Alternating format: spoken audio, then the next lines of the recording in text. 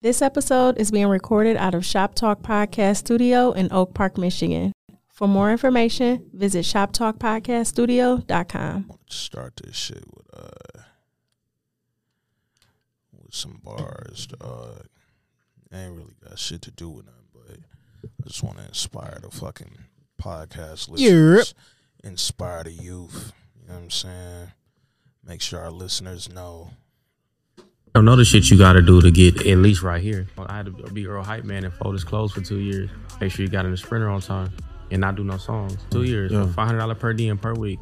You know how much a one bedroom is in Long Beach? $950. After that, we opened up for Mac Miller, sharing a room with the security guard, performing when the doors open, 15 minutes. Then Q led me on this tour. Know what I was doing, gave me a decent slot going before I was ever shot after audio push. Music not translating. Didn't know how to make it. Never met anybody who would tell me anything. He told me your songs are too slow. First person to ever try to help me. Wow. Besides, like, that's not my friend. Your friend is just gonna support you because they're your friend. That we opened up for Joey Badass. The whole time he paying for everything. Got a deal, had to pay him back.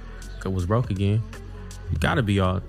Hear the nigga laughing? I'm not lying. You have to have this knowing that it may not work today, it may not work tomorrow, but this is the right thing. And if you don't believe in it, then you're not doing it. You haven't figured out the thing that you do best yet. You feel it, and when you know, no one can tell you. You only have to be right once. Nigga like myself right all the time, though. I be right all the time. Welcome back, ladies and gentlemen, to This Week in Culture, episode 359. I'm your host, Ant Wood, a.k.a. Trinidad, and a.k.a. one and a half of the culture. And y'all know what it is. When y'all hear that can crack, that mean your man back. And I got my brother with me, Jay. What up, dog? What up, though? It's your man, Jay Johnson, one half of the culture, one half of everything was popping. I know what you're thinking. Finally, my favorite podcast is spending time with me. What's poppin'? It's hard to crack the can with 4 fingers, nigga. Like the shit don't really, you know what I'm saying? Don't 5-4. This shit ain't gripped the same, man. Pause. Yo, man, welcome back, ladies and gentlemen. Y'all know what it is, your favorite podcast. We are back with another review of Raising Kanan, Season 3, Episode 7. Before we get to that, I want to thank all the listeners, all the supporters, all the fans rocking them with us week to week. And, you know, really just want to shout out the Lions, you know, for being the fucking Lions. I mean, Detroit really doing this shit on a better level than probably most of the listeners' cities right now. So if you're not from the city and you not from Detroit and you listen to this podcast, we just want to tell y'all it's up, you know? Lions over everybody. Detroit versus everybody. Y'all football team still playing? I don't think they are. I mean, y'all niggas could claim to be 49ers fans. You know what I'm saying? 49. You niggas wasn't even born in 94. Come on, man. Niggas wasn't born in 49 either, man. Jerry Rice. You ain't fuck with Jerry Rice. Look, man, the Lions is them niggas, dog. That's just what it is. The Lions is really like, I'm gonna say other than Baltimore because Baltimore beat the brakes off them niggas. The Lions is the only other team other than Baltimore that's gonna win this shit. Dog, it's one or the other, dog. If I was, what's the coach's name? My brain ain't working. Dan Campbell? Yeah, if I was Dan Campbell, after I win the Super Bowl, I'm retiring. Never coaching again. I'm not mad at that. Never coaching. I'm walking off into the fucking sunset. I'm not mad at that. I'm not mad at just being like, fuck it, we out. Tell you bitch ass niggas suck my dick. By the kneecap, and I'm never coaching the fucking game. It's up. Dan Campbell played on the 0-16 team. Crazy. He played on that team. Long hair, didn't care. And now you coaching a team. You know who else played on that 0-16 team? Who that? Dan Orlovsky. Oh, man. But he a fucking expert every day on ESPN. Dan Orlovsky, he do know what he's talking about. He's a good commentator. He say a lot of bullshit. I think the Lions, he gets a little jealous when he talk about the Lions. Like, he try to act like, yo, that's my old team. Shout out to them. But then he say words that be like, nah, nigga, you hating a little bit. We could have won that. We could have been 1-16. But remember his back foot hit out of bounds and shit. Like, man. Yeah. It hurt, man. It hurt. Dan Orlovsky, you know, he went through hell. All them niggas that was on that team went through the trenches. Also, I just remember going to the Lions game against the St. Louis Rams. The very first year Jared Goff got there when he was the number 1 pick and he beat the Lions. Yeah. Yeah. And now I look at them. I was rooting against them then. Yeah, shit. That was like 2 years before they went back to LA or something like that. Yeah. Yeah, man. Jared Goff is playing really good football. He's playing sound football. You know what's interesting about the whole Jared Goff situation? What's that? He been the man his whole life. Mm-hmm.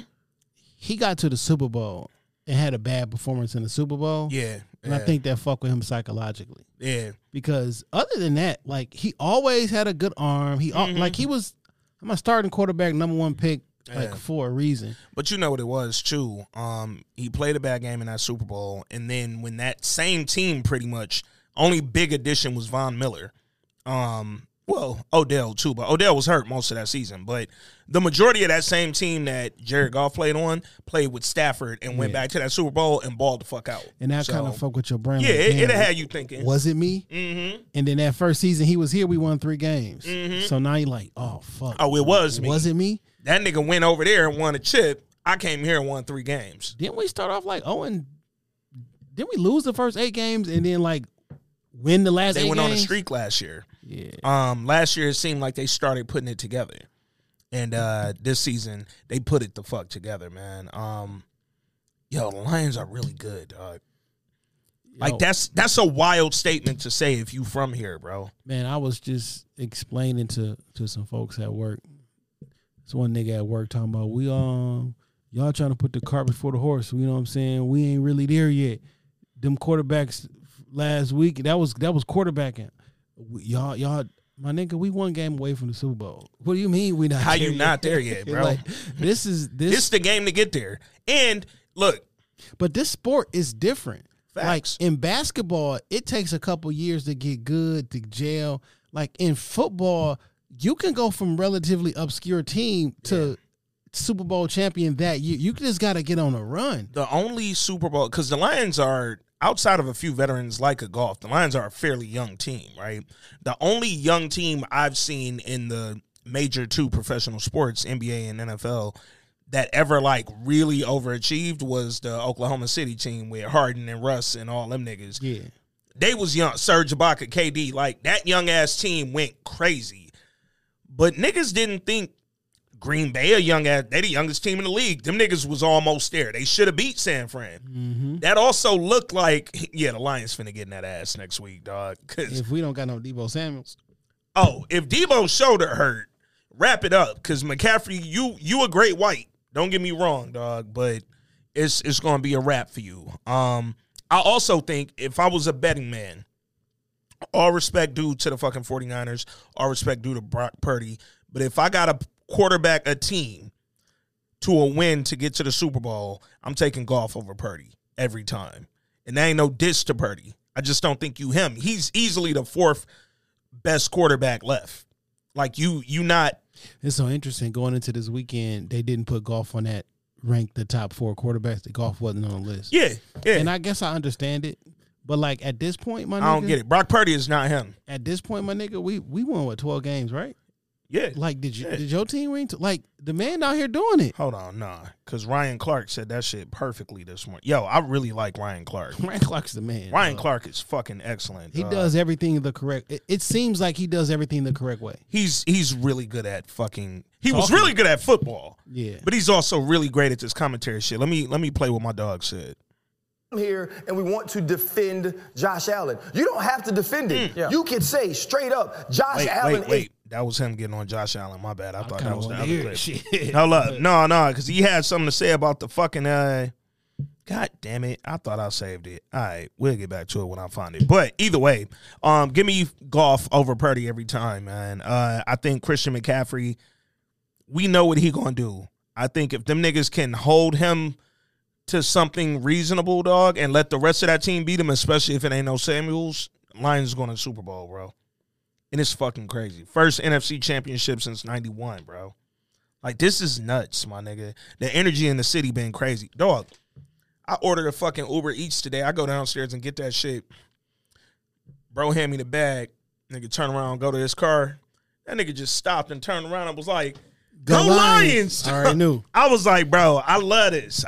Just the energy that Detroit deserves. So shout out to them Lions. Shout out to us. You know the energy that Detroit does not deserve? Oh, shit. It doesn't deserve Stephen A. Smith energy. Oh, what he was on, bro? Oh, you don't know? No. I know what he was on. Oh, hold up. Real quick. Here got the fucking Ryan Clark shit. Confession. The single hardest thing I had to do this year was act like Brock Purdy deserved to be in the conversations with the other people we're mentioning in that tweet. Because he was playing extremely well and operating in that offense and distributing the ball to Kittle and Deebo Samuel and Brandon Ayuk, we had to continue to include him in conversations with the Lamar Jacksons. We had to continue to include him in conversations with the Josh Allens. Those things are not alike. Brock Purdy is a fine player. Brock Purdy can operate in Kyle Shanahan's offense at an extremely efficient level. Brock Purdy doesn't raise the level of play of anyone around him. And so when you talk about Patrick Mahomes, Josh Allen, Lamar Jackson, the people around them benefit from having those sorts of players at the quarterback position. Brock Purdy benefits from having the sort of players he has at the skill positions around him. And so when we look at that game against the Green Bay Packers, even with Jordan Love throwing an inopportune, inexplicable interception to end the game, I was sitting there watching them going, man, the NFL world should be excited that Jordan Love doesn't play for the San Francisco 49ers.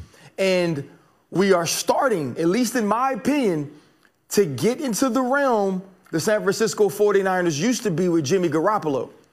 Where it was, with Kyle Shanahan calling plays, we could be really good. With the players around him, we could be really good. But can our quarterback take us to the next level? And now that it's getting down to the critical football moments, to the moments from having that turn good players into legends, that turn good teams into teams we never forget, you're starting to see. You don't take Brock Purdy over Jared Goff right now.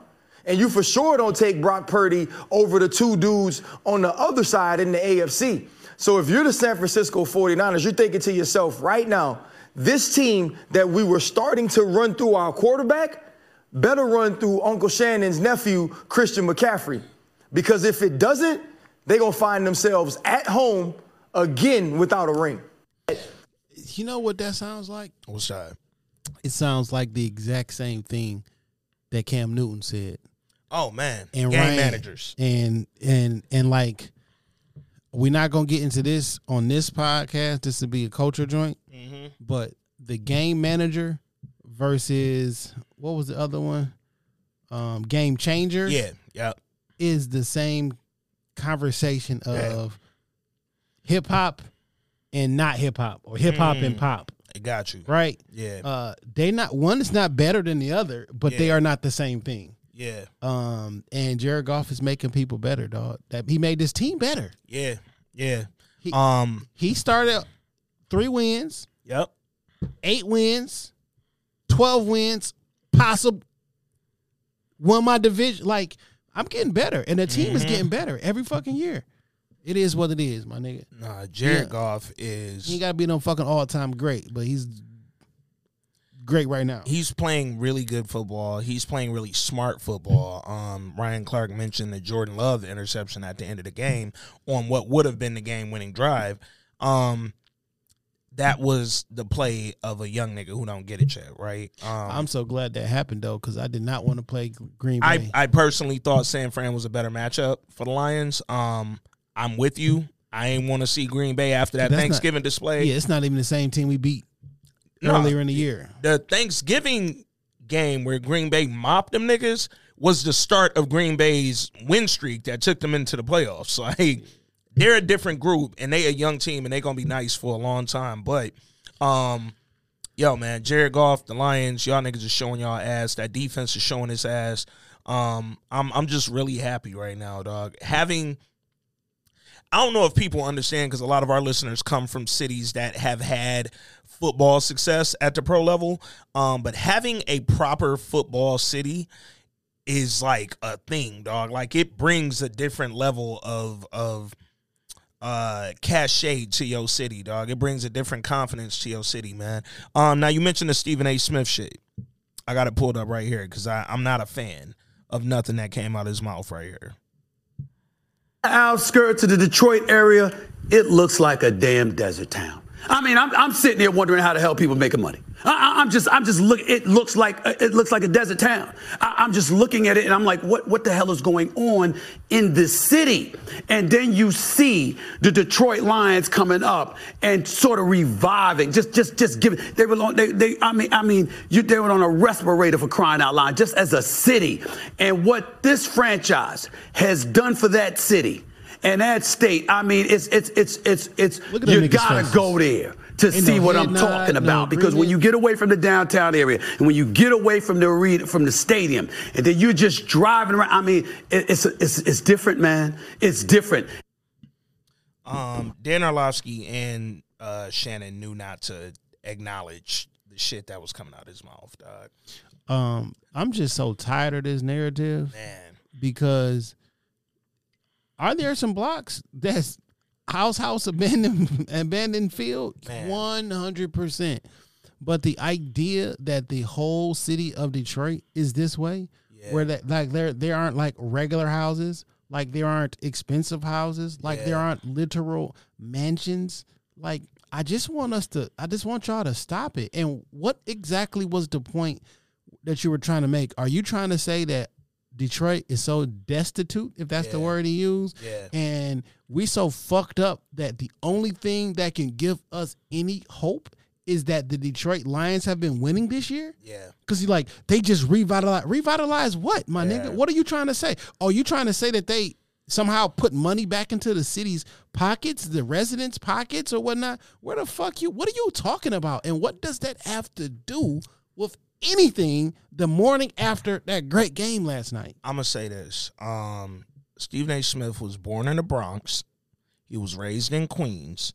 And as a journalist, he made his fucking name in Philly during the Allen Iverson years. And this is not a knock to the Bronx, to Queens, or Philly.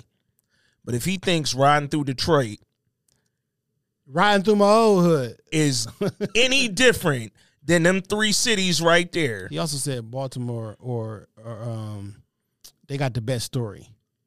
It's not the Detroit Baltimore? Lions. The Lamar Jackson? Yeah, it's the best story in football. His story is the best story in football. I love Lamar Jackson. No, it's not. No, it's not. It's not. I think that nigga is fucking excellent, and I'm tired of him being disrespected. It's not. Did you see the Stephen A. Smith against Jason Whitlock shit? Mm-hmm. Do you know what that was about? Where it started? No. I know them niggas ain't liked each other for a long time. Let me tell you where it starts. Because it plays into this. Okay. So Stephen A. Smith is a goddamn fucking liar. He wrote in his book, in his memoirs about, he said he played at Winston-Salem State. Mm-hmm. Has no stats in high school because he didn't play. He said he played a couple months. He goes to Winston-Salem State. Mm-hmm. Says after a game the next day he goes to a scrimmage. Yeah. And in this scrimmage he hoops out in front of big gains or whatever, and he hit 17 straight 3-pointers.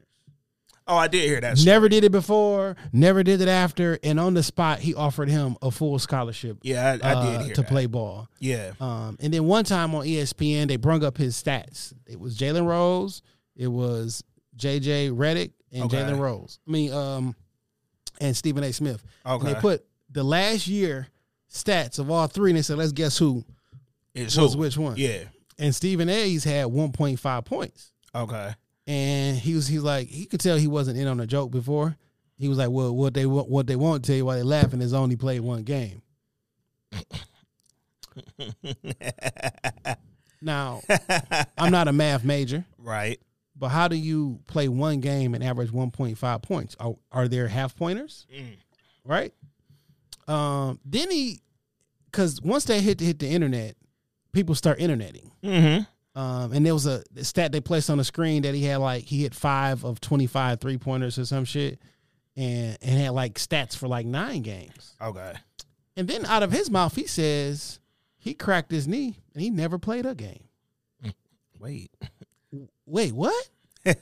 Did you play 9 games? Did you play 7 games? Did you play one game, because he, out of his own mouth in video, I've seen him say different things. He got mad at Jason Whitlock, who is not my favorite person in the world. Yeah.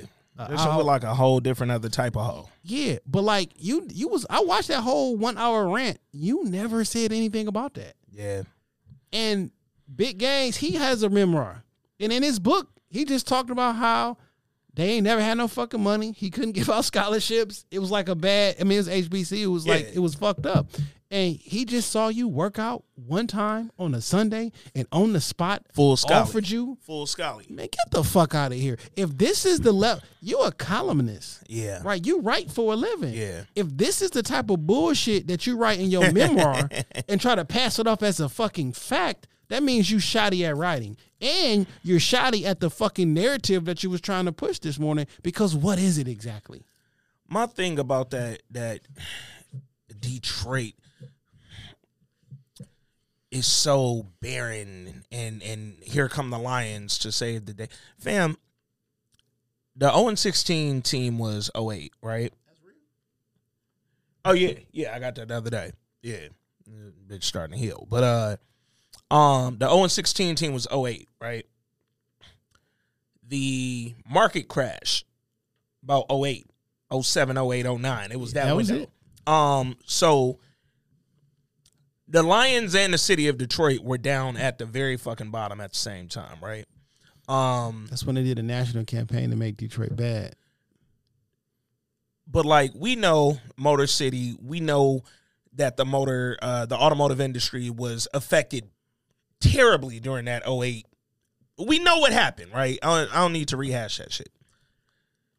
The rebuild of Detroit, not to disrespect or say anything against the Lions, but it didn't start with the fucking Detroit. The Lions didn't make Detroit great, dog. Yeah, like, the Lions made Shinola put a fucking hotel downtown. Like, come on, bro. Like, shut up. Like, bro. The Lions made a Nike store drop on Woodward. The Lions put the Gucci store right behind my crib.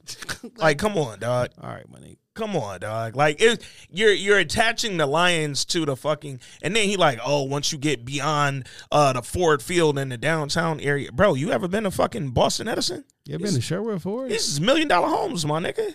Like, what is you talking about, bro?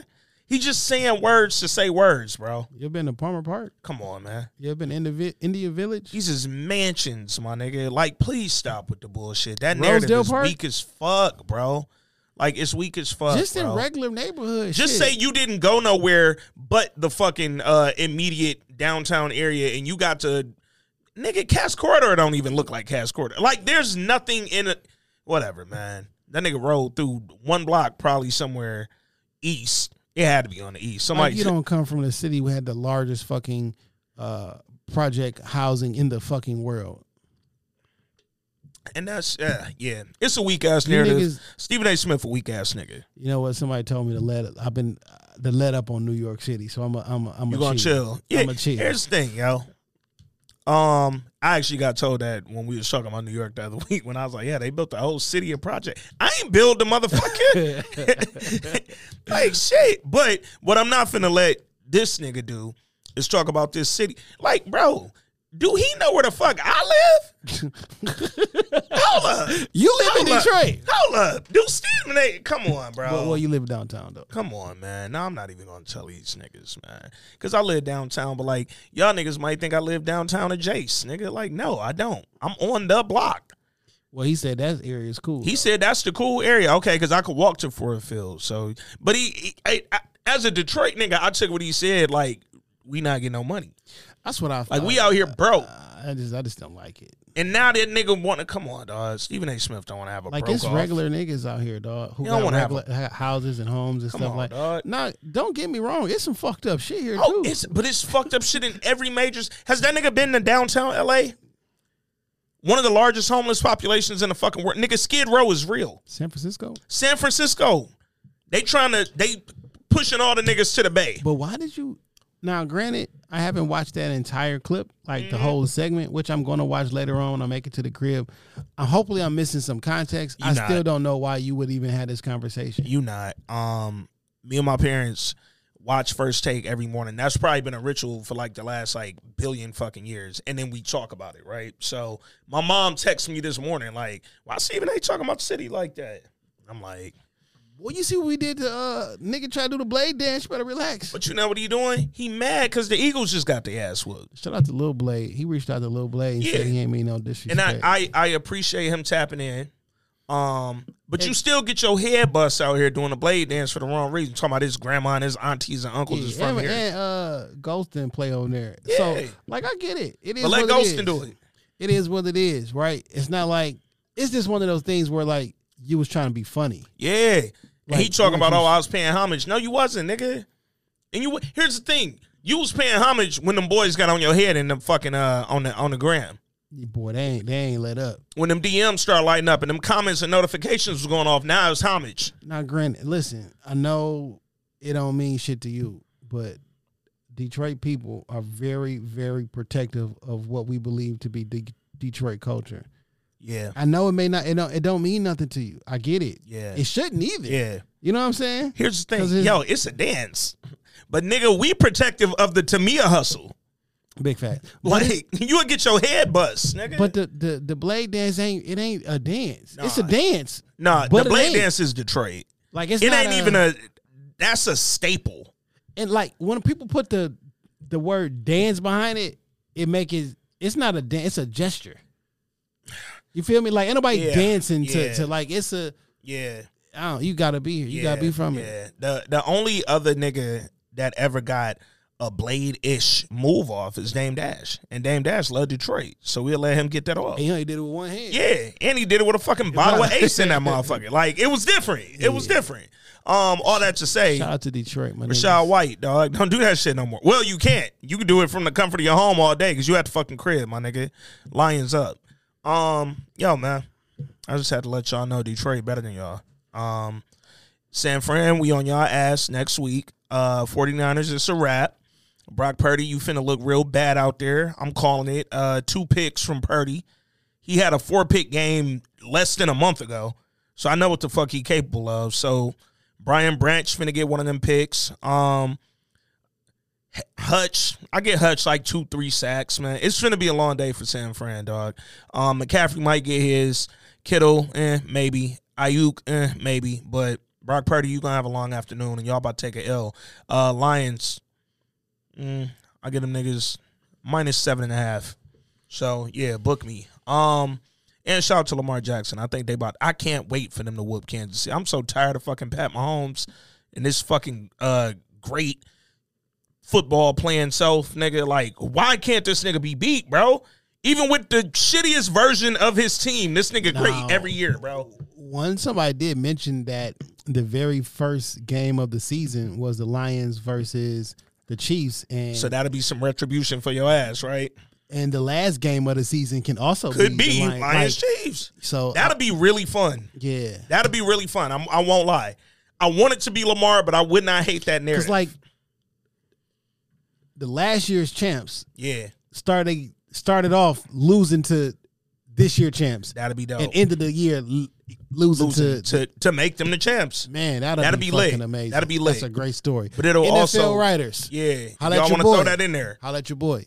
But if not, I hope Lamar put up 6 touchdowns on them niggas, dog. Go off. And then Lamar gotta, like, I don't know, get a stomach flu or some shit, because that shit Baltimore did to us earlier in the season was different. All right, that was fun. On to more depressing news, man. Rap shit. Out of here. HBO, Max, whatever they go on by, dog. They canceled rap shit after 2 seasons. I want to pull up the statement from the spokesperson over at Max, because I actually thought that it was kind of like a slap in the face a little bit, dog, and I ain't enjoy this one bit, man. So Max, in their announcement, had a spokesperson say the following: We are extremely grateful to Issa Rae for creating Rap Shit, a one-of-a-kind comedy with compelling social commentary that reached viewers in a way only Issa's talents could accomplish. A huge thank you to Issa and showrunner Sarita Singleton and the teams at Hooray and 3 Arts Entertainment for introducing us to Shauna and Mia, a duo whose journey fans have been invested in and who they have continued to root for through everything. We'll never get Seduce and Scheme out of our heads, and we wouldn't have it any other way. Bitch, you don't get to mention Seduce and Scheme. That's not their fault, dog. You don't get to mention Seduce and Scheme. No, I was waiting for the bad part. No, it's fuck Max over there, bro. No. I got nothing for them niggas. It's not their fault, dog. And it's interesting because I have never heard this many people talk about this show until it got canceled. It's never on my timeline like that. Now, to your point, one of our youngins, my nigga Julito, a.k.a. Naaman from The Wire, he put a tweet up that I thought was a very unique way of framing this. He said, people be watching TV shows from a broken Fire Stick and illegal websites, thinking that goes toward actual viewership ratings, and then they're surprised when their favorite show gets canceled. Now, he posted that. He never directly said it was about Rap Shit, but he posted it right after. Why? Because the timeline was going crazy about Rap Shit. Has the timeline ever gone crazy about Rap Shit? No. Do you see that weak-ass comment underneath it? I saw this. This is elitist. She said, this is a very classist and limited take. The cost of living has skyrocketed. Shall people eat or pay subscriptions for 5 different streaming platforms with caps on sharing?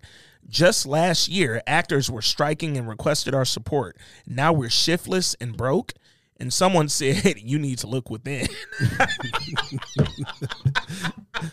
So let me get this straight. Yeah. Because you don't want to pay for it, you're going to steal it. Yeah. Right?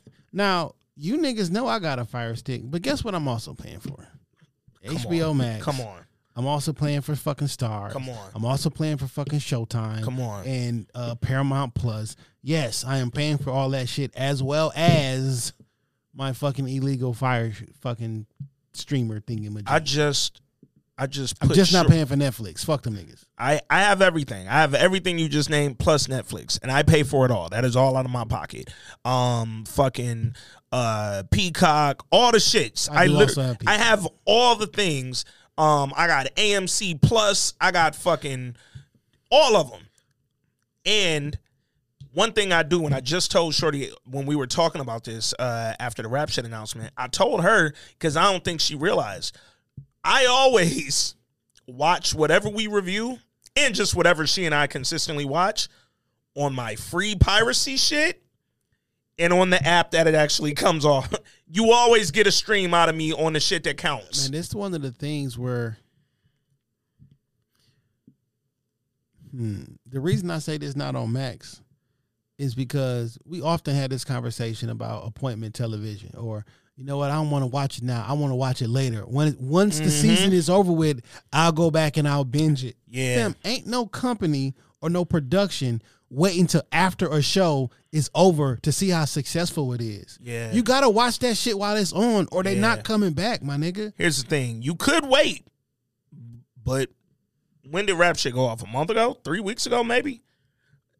You wait too long, that bitch is gone. I'm not putting me, Jason. I'm not putting my money up on some I hope they watch it when it's over shit. Nah. No, I need an overwhelming response that people are fucking with this. The social media mentions where it doesn't equal the ratings, but it's never in my trending topics. Yeah. It's not there. And when I say never in my trending topics, literally when you go on to Twitter, it tell you what niggas is talking about. Yeah. And it has been since it got canceled, and then everybody ran to the same bullshit, tired ass excuse. Oh, they canceled it because she black. Nigga, what? Like, this ain't the same network that gave her first shot and ran 5 seasons of like, what? Here's the thing. We talked about this, I don't know how many pods ago.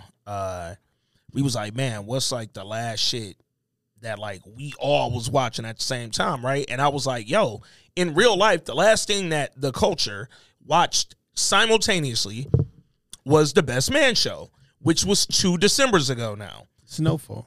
Snowfall, there's another one. So those is the last two things. And even Snowfall, I hear some of you niggas say, I ain't never watched Snowfall. I couldn't get past season 1. Well, it had enough black and white people. Yeah. No, Snowfall was able to balance, right? Because we also talking about a show that existed on FX. Regular TV. Which leads me to my next point. And I thought this literally when Max first came out, when it was HBO Max, and they were still branding it as HBO, which is another thing I think they fucked up with viewership and subscribers. You fucked up the branding by removing HBO. I said it from the beginning. I'm going to keep saying it. But something else I thought when that app came out, they made Max Originals.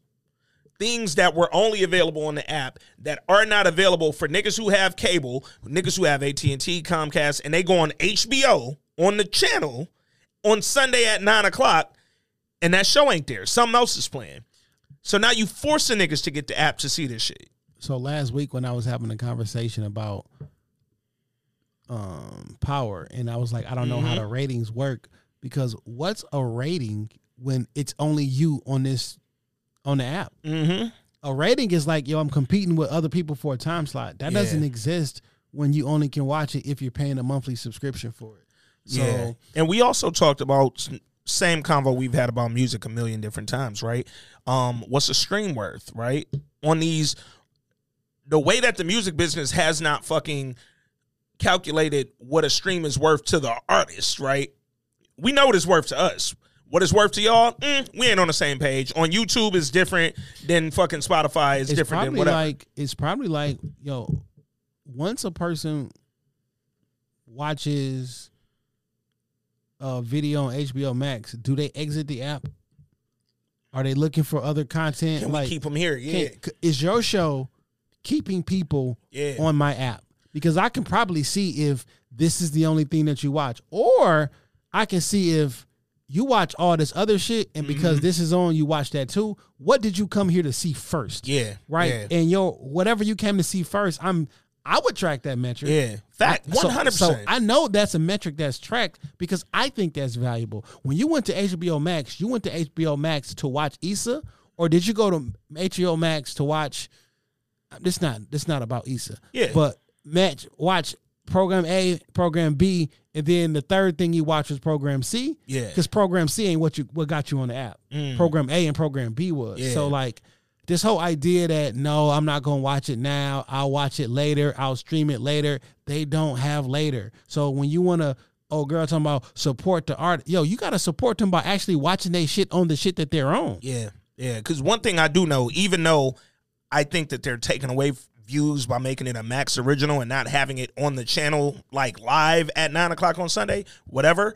One thing I do know is that bitch need to be streamed in the app that week. That new episode, because these ain't dropping 8 episodes at one time, right? They coming out weekly. So that week, you need to have watched that new episode on the app and ran that bitch up. The way y'all running it, dog, I had mad people DM me and say, yo, I'm about to binge this over the weekend. Was it really like that? Yeah, nigga. We will never know. Yeah, it really was like that. And now you about to binge it over the weekend because you heard it got canceled. Why y'all niggas ain't fuck with? Y'all been knew it was out. This is when you stream a nigga music after he die. Come on. Y'all Tupac in this shit. Y'all Christopher Wallace in this shit. And like y'all Pop Smoking this shit. I can't be mad at the company because if you're not watching it, I'm not spending my money on it. Nah, I'm gonna be mad at the company, and here's why. And here's another reason why y'all need to quit that. I'm going to wait till later to binge it shit. Because they might do like Love Life and take the whole shit off the app. Love Life is available nowhere, my nigga. Season 2 of Love Life is one of the greatest seasons of anything I've ever watched. That shit was fucking brilliant. And it's available nowhere, my nigga. HBO said, fuck y'all, we ain't paying no residuals on this shit. You can't stream it nowhere, nigga. They might. The Corner was the first shit to ever just not be out there. Yeah, man. But it really... We know what they do. Or what they can do. In cable and broadcasting and things, right? Mm-hmm. Different companies who involve want different things. So like you may have your local cable company and you like, man, why the fuck did y'all take away my Western channel and put it over here? No, that's not how it worked. That company was like, I don't want my channel in this package no more. Some people like, don't put me in basic. We're not a basic. We not a basic channel. We premium. We a premium station. Put us over in this package. And some people be like, no, whatever you do, leave me in the first 30 channels. Like, and every year y'all probably get an email or a message on the bottom of the screen that says Fox will disappear on June 2nd of such and such until we come and do. It's like the government shit on the government shutdown. Like, soon as that contract is over, they negotiate, and these companies be like, yo, you can stream it, or you can stream my network, but it's going to cost you $4 per subscriber over every month. And the company be like, whoa, wait a minute, nigga. Like, you want how much? I remember years ago when one of these college sports channels pulled some shit, and they told a big cable company, yo, if you can have us, but you got to pay. It was like double what every other cable company was paying. That was Big Ten Network, wasn't Big it? Ten Network. Yep. And they was like, well, fuck it. I'm not paying you. Like, why would I pay double? And fuck it. We not playing it. And then they took a hard stance and said, if you want, and then they was like, Big Ten Network said, yo, if you want it, call the cable company. Yeah. And they played and chicken. request it. You know what I'm saying? Yep. And sometimes something may be off of streaming after it's over, because we haven't figured that out yet. Like when Scarlett Johansson sues Disney because, no, my nigga, I don't want my shit streaming. I want my shit only. My shit is in theaters. It be so much stuff going behind the scene where I just can't be like, yup, it's this person's fault, because y'all should be able to do it, because I just don't know. Like, what if one of the main characters was like, yo, I didn't sign no streaming deal. How you gonna pay me for that? Because if you do it. Well, so what makes Love Life unique, going back to my thing about rap shit, is that it was a Max original. So this was only ever available on the app. Yeah, it's a Max original, but you know how many companies be involved in this? It'd be like 14 different production companies. Like when some shit go off, it'd be like New Line Cinema, this, like all Easter shit, this. And then like, listen, the contract that 7 of the 13 people who are companies that are doing this, we didn't sign or come together with a streaming stuff. So if you stream it without me and you have a contract, I'm going to get my money on the back end, and then I might blow it up. And I'm not saying that I know that this is what's happening, but these are the conversations that I 100% for a fact do know happen. And the way that you just avoid this is just real popular shows don't get canceled like that. Not cult favorites, because cult favorite is different. Yeah, right? A cult favorite is Lovecraft. Yeah. But a cult favorite is there is a core group of people who gonna fuck with it, but it ain't like a bunch. Yeah. Like, this not Game of Thrones. I seen somebody compare this shit to Game of Thrones. How come this? Like, stop it. Rap shit is 100% a cult favorite. But one thing I want y'all to stop doing real quick while I mention fucking Lovecraft, stop with the narrative that Lovecraft didn't get a second season because Misa is black. Lovecraft was only made for one season. That was it. We talked about it. A second season for Lovecraft would have been like a second season for Your Honor, where that was never the plan. And Your Honor only got a second season because it was such a popular show, right? Lovecraft Country, while it was such a great show and one of our fucking greatest series of podcasts ever. It's niche. It was a niche show, and it was not such a popular show, but it was also only made for one season. Like, that was it. When I was watching the Emmys, I watched the Emmys from beginning to end, by the way, even though it was the lowest, yeah, you hit me up as soon as we left the pod. Even though it was the lowest viewed one since it started, I watched that shit from beginning to end, and I enjoyed 98% of it. They got your stream. For sure. Yeah. Well, technically, that was a Oreo fire stick. But it was on regular TV, though. Okay. You feel me? Yeah. So I don't know how that works either. But I don't have regular TV. Sorry, I live in a weird city. Long story short, I thought that shit was amazing. But one of the categories is outstanding performance in a limited series. Like Lovecraft Country was a limited series, a special or a limited series. It wasn't supposed to be. Yeah. And how could you? Like, what would you? And that's like, I remember Misa saying she was in talks with HBO about potentially creating a fucking Lovecraft universe where that group then went through like different. That was never the plan. That's all I'm saying. It didn't get pulled because this was a black show about black themes, dog. Sometimes, man, it's difficult. What was this law? Let me see. I think it's Law 27. Or was it Law 47?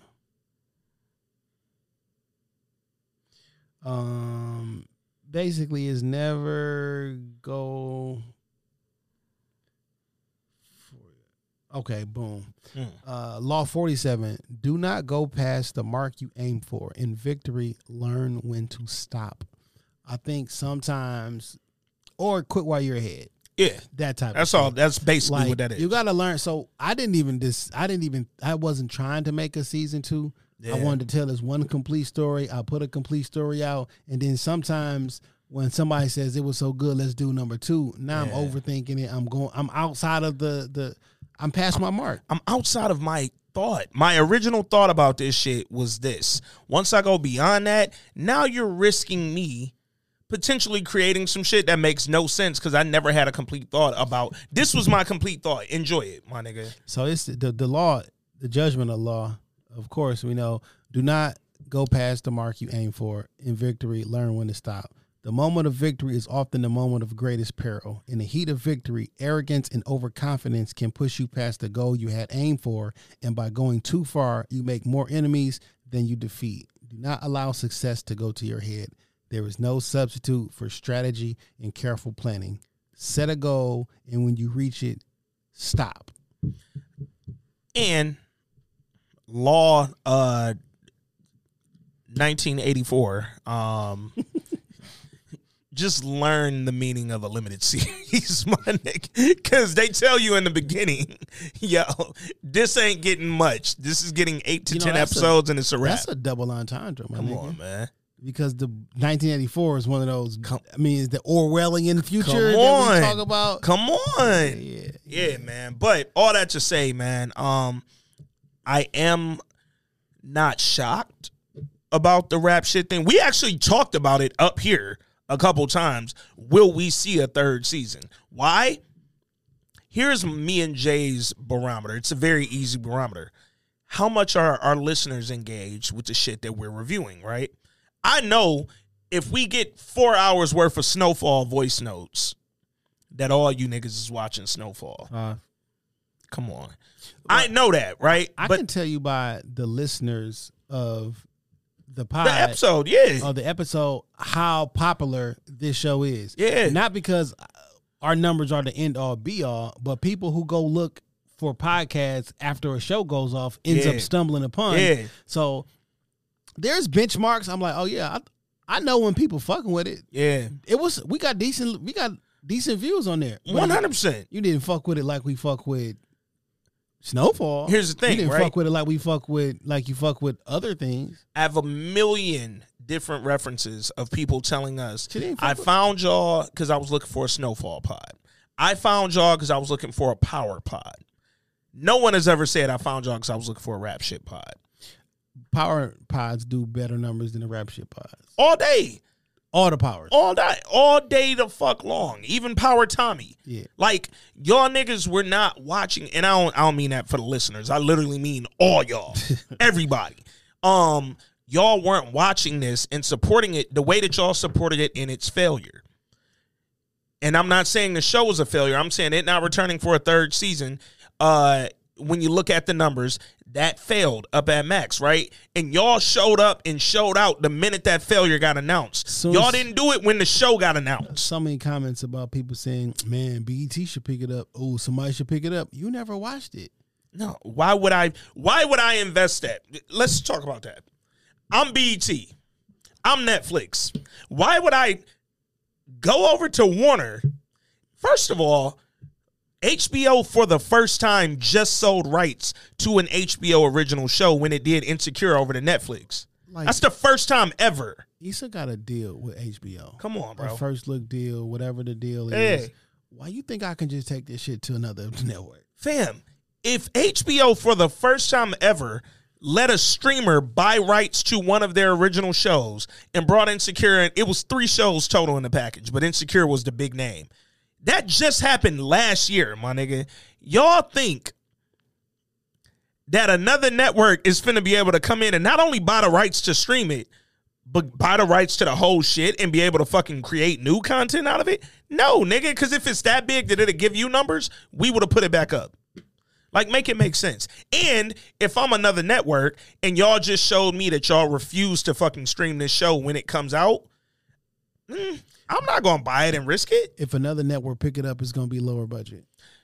And if another network picks it up, it's going to be on the fucking clock. And when I say a lower budget, I mean a literal, the budget is going to be lower. Yeah. Not like it's going to look bootleg. Fam, there's a show called All Rise. It used to be on CBS. It was a great show. Simone Missick, Dorian Missick wife. She was the lead. It was really fucking good. And after, I think, 2 seasons, CBS canceled it. It got picked up on the OWN network. Half the staff didn't come back. Why? Lower budget on OWN. Fam, you see how girlfriends look when they got picked up by BET? Girl, the game. I mean the game. Oh, 100%. Like, and then did you see how it looked when it got picked up by Paramount Plus? Yeah. And guess what? It got canceled on all 3. CW, BT, Paramount, all canceled it. And what I mean by, like, for sure on BT, like, it looked like a different show. Yeah. BT made that shit glossy as fuck. I still watched it because I was interested. I watched it because this was a staple show for me at the time. But when it went to Paramount Plus and got canceled and picked up a 3rd time, I watched a few episodes on Paramount Plus. I think it got 2 seasons over there. Yeah. But it wasn't the same, dog. And I don't know that if it got canceled or if it just not come back after COVID because No. It got canceled. They announced that last year that it was not happening after their 2nd season on Paramount. So, because you want to know why? Because the streams weren't there. Also, the story is long as hell. Like, and I'm not believing he's retired. I'm not believing Malik is still playing quarterback at this stage from fucking 2008. Like, now you Brady, you Peyton Manning. Come on, dog. All that to say, y'all weren't watching the shit. And again, I don't mean our listeners, because we know that we got listeners who watch the shit and never watch, or no. Pardon me. We have listeners who listen to our pod and never watch the show. That's a fact. Which also doesn't help the show. Help us. It helps us, which we appreciate, but it doesn't help the show. And I feel like if what you think about like shows like this, yeah. Do you think they should make themselves available? This sounds self-serving. I know it does. That's not what I mean. But like, if you're not popping out here in the streaming streets, yeah. Do you feel that you should probably make yourself available to go on different platforms to promote? And like, and when I say that, I mean maybe just like virtual, not like you got to go fly somewhere or Zooms or something like that. Just like put it out there, because like, grab the phone. Like you have to. Now it's so many eyes and so much attention everywhere. How do I know to watch your show? You bring up another thing that I thought. So, Rap Shit, originally slated to drop last September. The strike was still going on. So, in the last minute, literally 2 weeks before the shit was supposed to drop, they announced this is getting pushed back to November because they waiting on the strike so they can be able to promote, right? Once the fucking strike ended and the shit was coming out, I didn't see no extra promotion. Never saw a promotion. I didn't see shit. I just knew the date that this shit was dropping in November. I didn't see you niggas on the Breakfast Club. Come on, man. Like, I didn't see the run, though. Like, there's a run through the fucking community that y'all have to go on. Because guess what I ain't see y'all on? The Breakfast Club or This Week in Culture? Far as I'm concerned, these are the only 2 shows y'all need to be on. When I see the studio putting money behind something, I know they send them to the Breakfast Club. Yeah. I know they send them to Sway in the Morning. Yeah. I know they send them to daytime. I know what happens. Yeah. And like, I don't know. It's just it got really, when it didn't drop in September, they Candyman themselves. In a sense, right? Now I get that the strike was a part of that. I just don't know because we're already fans of the shit. Yeah. So we already know when it's dropping, when it's not dropping. But like average person, they don't know when that shit dropping or not dropping. You know what I'm saying? They may or may not, but I know that you don't help yourself with those average viewers when you don't drop when shit said you was gonna drop. Cause then it's like, oh shit, by November, y'all came out during the season where don't nobody put out new shows. I ask this shit all the time. Where do you advertise at? Like, where is the advertising space for people to advertise at, to know, how do I find out something's coming on?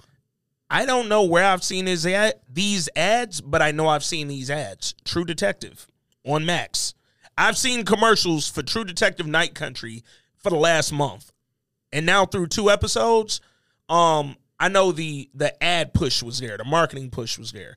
I didn't see, now granted, True Detective, 4 seasons in, a whole different type of budget. I get it. This ain't Easter show. There's some shit that HBO put his fucking numbers behind. But y'all aren't helping a show like Rap Shit if you're not putting numbers up. I think that's why they added these ad tiers of these streaming services, because like, fam, we gotta promote. We gotta add it. Yeah. Like, it's cheaper, but like, we need to promote. Yeah. Like, how do you promote? Like, so when I'm watching HBO, I'm watching Stars, I just see promos for All Stars or HBO shit. Yeah. On the apps, and it don't count. Yeah. Yeah.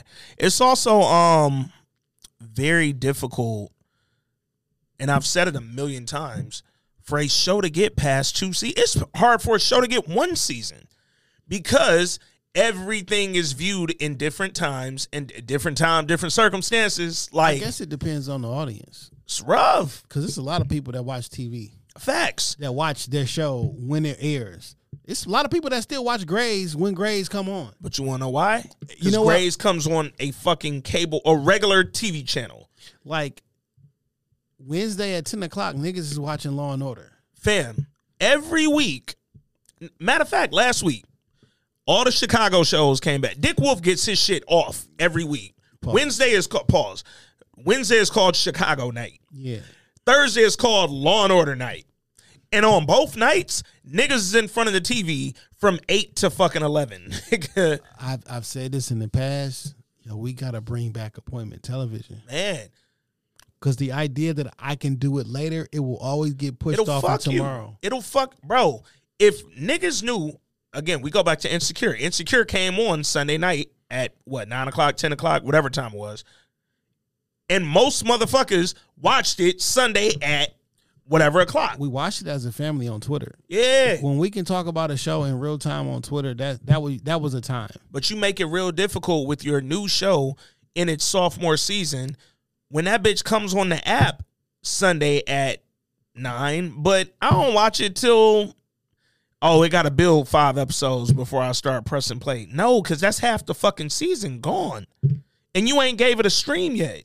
So if it's 1 million views doing that same shit, I got to wait on it, nigga, it might not be here by the time you get there. Damn, can you imagine putting your blood, sweat, and tears into a project, begging, I don't know how it happened, but this is just the imagine part. Yeah. Like using all your resources and favors to get something greenlit to get put on, and then you drop all these fucking episodes, and then you looking at the numbers, and the numbers is not numbering. Man. And then you get canceled, and then all the numbers start numbering. Man. Like, damn, why wouldn't you just watch why y'all wouldn't do that? Dog, when the internet went off, that was the most I've ever seen the internet talk about rap shit. I was everywhere I could be trying to tag niggas to listen to This Week in Culture. Because, hey, when y'all go stream it now, we got the... Because run our streams up, too. Because y'all wasn't there when we was trying to run they shit up. Now y'all behind the fucking 8-ball, man, and the show is canceled. But anywho, man. Shout out to Ada. Shout out to I think her name Chameleon. That's Mia name. Shout out to Issa. Y'all put out 2 really good seasons of television. It was a refreshing fucking show. Niggas be killing me with these fucking petitions. Nigga, you can send me a petition all the fuck you want. I ain't doing it. Man. Yo, Jay, we need a petition for you to put up all the old episodes of. I'm never doing it unless I want to. I don't give a fuck how many people send it. Man. Nigga, every Democrat, Republican, and People's Party person can write their name on a ticket to ask me to do anything, and I will say, SMD. Man. I don't want to. Man. Can't make me. And, like, I feel like people, they pretend to be supportive, but in reality, we don't support till your shit already fucked up. That's really what it is, because this is way deeper than just a fucking TV show. Like, to your point about, hey, this is the rapper dying and then that nigga selling 1 million fucking albums, dog. Like, Issa been y'all favorite for the last 8 years. Why y'all ain't support our show when it was live? Like, Issa said, yo, I have a new show I created. I did it off the City Girls, who y'all also claim to love. Like, here's all these, like, things that should have given y'all a reason to run these streams up, and y'all ain't go do it. But then the minute it got announced that it failed, you niggas ran the fucking max and ran that bitch up. What? That's crazy. Y'all needed it to fail to be interested? Yo, Zeke on Stephen A. head. You know what's disrespectful? What's up? For Stephen A. to sit up there and say that shit on ESPN as if he wasn't a co-worker with Jalen Rose, who has a fucking whole school in the city of Detroit that does fucking amazing with beautiful black minds with a 100% graduation in college rate. Like, yeah, like, it's fucking crazy. Yo. Hey, dog, what the fuck, dog? Hold on, nigga. Yo. Yeah, what Maxie do? Yo, this nigga scored 70 points tonight, dog. Yo, Joel Embiid, relax, dog. It's 9:43. Did he stop playing already? That nigga had 70 and 18. Dog. Games that come on at 7, it still be going on. Hold up. You don't drop 70 and 18, and at minimum, you didn't hit more than fucking, or at max, you ain't hit more than 3 threes. 60%. Yo, what the, this nigga had 70 off all twos? Nah, time out. The pod got to relax for 1 minute, because Joel Embiid done lost his fucking mind. High scoring game. Yo, this Clay, this nigga Embiid got 59 points going into the fourth. Well, that nigga, he went into the fucking fourth. Yo. Bro, this nigga was 24 for 41. Nah, dog. Something going on. I gotta see how many threes Joel hit, bro. Because if this nigga just was fucking out here, where this nigga Embiid? Yo, Shaq, Embiid hit 1 3. He did 70 off all. This ain't the comparison. Did Shaq ever score 70 points? I know he had a couple 60-point joints. I don't think Shaq ever got 70. 70, one of them numbers, like, because people don't score that much. Devin Booker, Embiid, Wilt, Kobe. Why you think with the amount of threes that people shot, they don't score more points? Because they don't hit them. Niggas don't hit them at a big enough clip. You know what I'm saying? Like, that nigga put up 70 and 18, dog. When Harden was going crazy, when Steph was going crazy, yeah, and Clay, I was like, yo, one of these niggas can hit 100 points in a game. A lot of times, too, though. Shit, Kobe could have hit the hundo. Like, that game against Dallas where he had the 63 and 3/4, and that nigga could have went off. But, like, this version of players. Yeah. That was before it was like, yo, no, we scoring big clips. But I also think a lot of times when, like, the Stephs run them threes up and that nigga hit 8, 9 threes in a game, typically they be blowing you out, and now them niggas get sat early. Like, Joel scored 70 in a close game. Like, them niggas end up winning by 10. So, I should have. No, we should have did that. We probably should have. No, but what the rest of it do, though? Fuck that. Because now I got to pull up and watch everybody else had 8. And then, so the hold on. Matter of fact. Then the fix is. Just go look it up right here because I screenshot it. Yeah, he definitely. All right, let me see what. Because the fix is in, because you'll be like, well, I'm running back tomorrow. And then, we already know day 4 is a wrap. I'm just out into this. Oh, Maxie ain't hit the 20. Boom. Maxie at 18. Good job, Jay. Over. Smart thinking. All right, man. Let's get into Raising Kanan, man. Get the people what they want, what they here to see. Episode 7, man. How you felt about it, bro? Man, proud of you, Stars. Y'all got a really good show, man. And for episodes that I just going into, like, I don't think I'm gonna like this episode. You know what I'm saying? But like, I think I enjoy it, and they're making Kane a villain. Yeah. And when I see myself getting angry at Kanan rather. Yeah. I gotta give the writers some credit because they want me to feel that way, and I feel that way. Yeah. They're getting the intended feeling out of you, right? Yeah. Even with when we be like, yo, this Ronnie shit is so weird. Like I know they want me to feel that way. Yeah. Because you're very deliberate that you want me to feel that way. And I'm starting to learn to just give them the benefit of the doubt and like just watch it and enjoy it. Yeah. Instead of watching it to like critique it. And I think it's just been good recently, man. Now that doesn't mean like every single episode is my favorite episode. Yeah. But I just think it's really good. I really enjoyed this episode. This was one of the first episodes of Raising Kanan where I actually said like that felt quick. Like it ended and I was like, damn, it's over. Like when they got to that final scene, where they go to, you know, Scrap Mom's house, and then you knew once 50 started talking, all right, this is the last scene. Like, first of all, I want them to remove that for so many reasons, right? One, because he says a lot of random words that don't really have shit to do with nothing. Listen, on a Monday night, when it's 9:48 and you feel just right, another nigga may be feeling wrong. And when a nigga feel wrong, facts, ain't no telling what he'll do. Man, that nigga be like, the thing about it is, it's like, what are you talking about? Yeah, the thing about it is. But like, this be my issue though. This be my issue. For the end of the episode specifically, the second you hear that nigga voice, you know the episode over. Like, no matter what is about to happen, now you're preparing for it, right? Like, damn, nigga, will you shut the fuck up? Like, dog, that nigga just likes hearing his own voice. And it's 50 got to be one of the most arrogant motherfuckers in the history of entertainment, bro, because there's no reason for you to talk at the top and the bottom of the episode. Trying to watch this movie. Dog. But that said, outside of his fucking narration, man, I thought this was another great episode. Yeah, you got wrote something out. I thought he actually said that shit, nigga. Oh no, nigga, that was literally me freestyling. That was nigga first verse. I'm like, yo, did he say this shit? All first fucking verse, dog. Yo, like Calico was in here last night. Oh, it's up. I told the nigga, like, look, if you go look at that battle and you look at a nigga in the comments arguing with every single person, it's me, my nigga. It's me. Dog. I really, the only thing I think I don't like about this season, and it's fucked up because it's such a critical thing not to like, but I legit just don't. I see where they going. I see what they doing.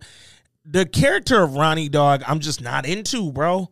Like, I'm not moved like this. It feels like a shtick that's going on too long. Like, that's how, when he come on the screen, I'm instantly irritated, bro. I feel like they, are trying to tone him down because they turned it up so long. I think like week over week they're trying to turn them down and be semi-normal. Got you.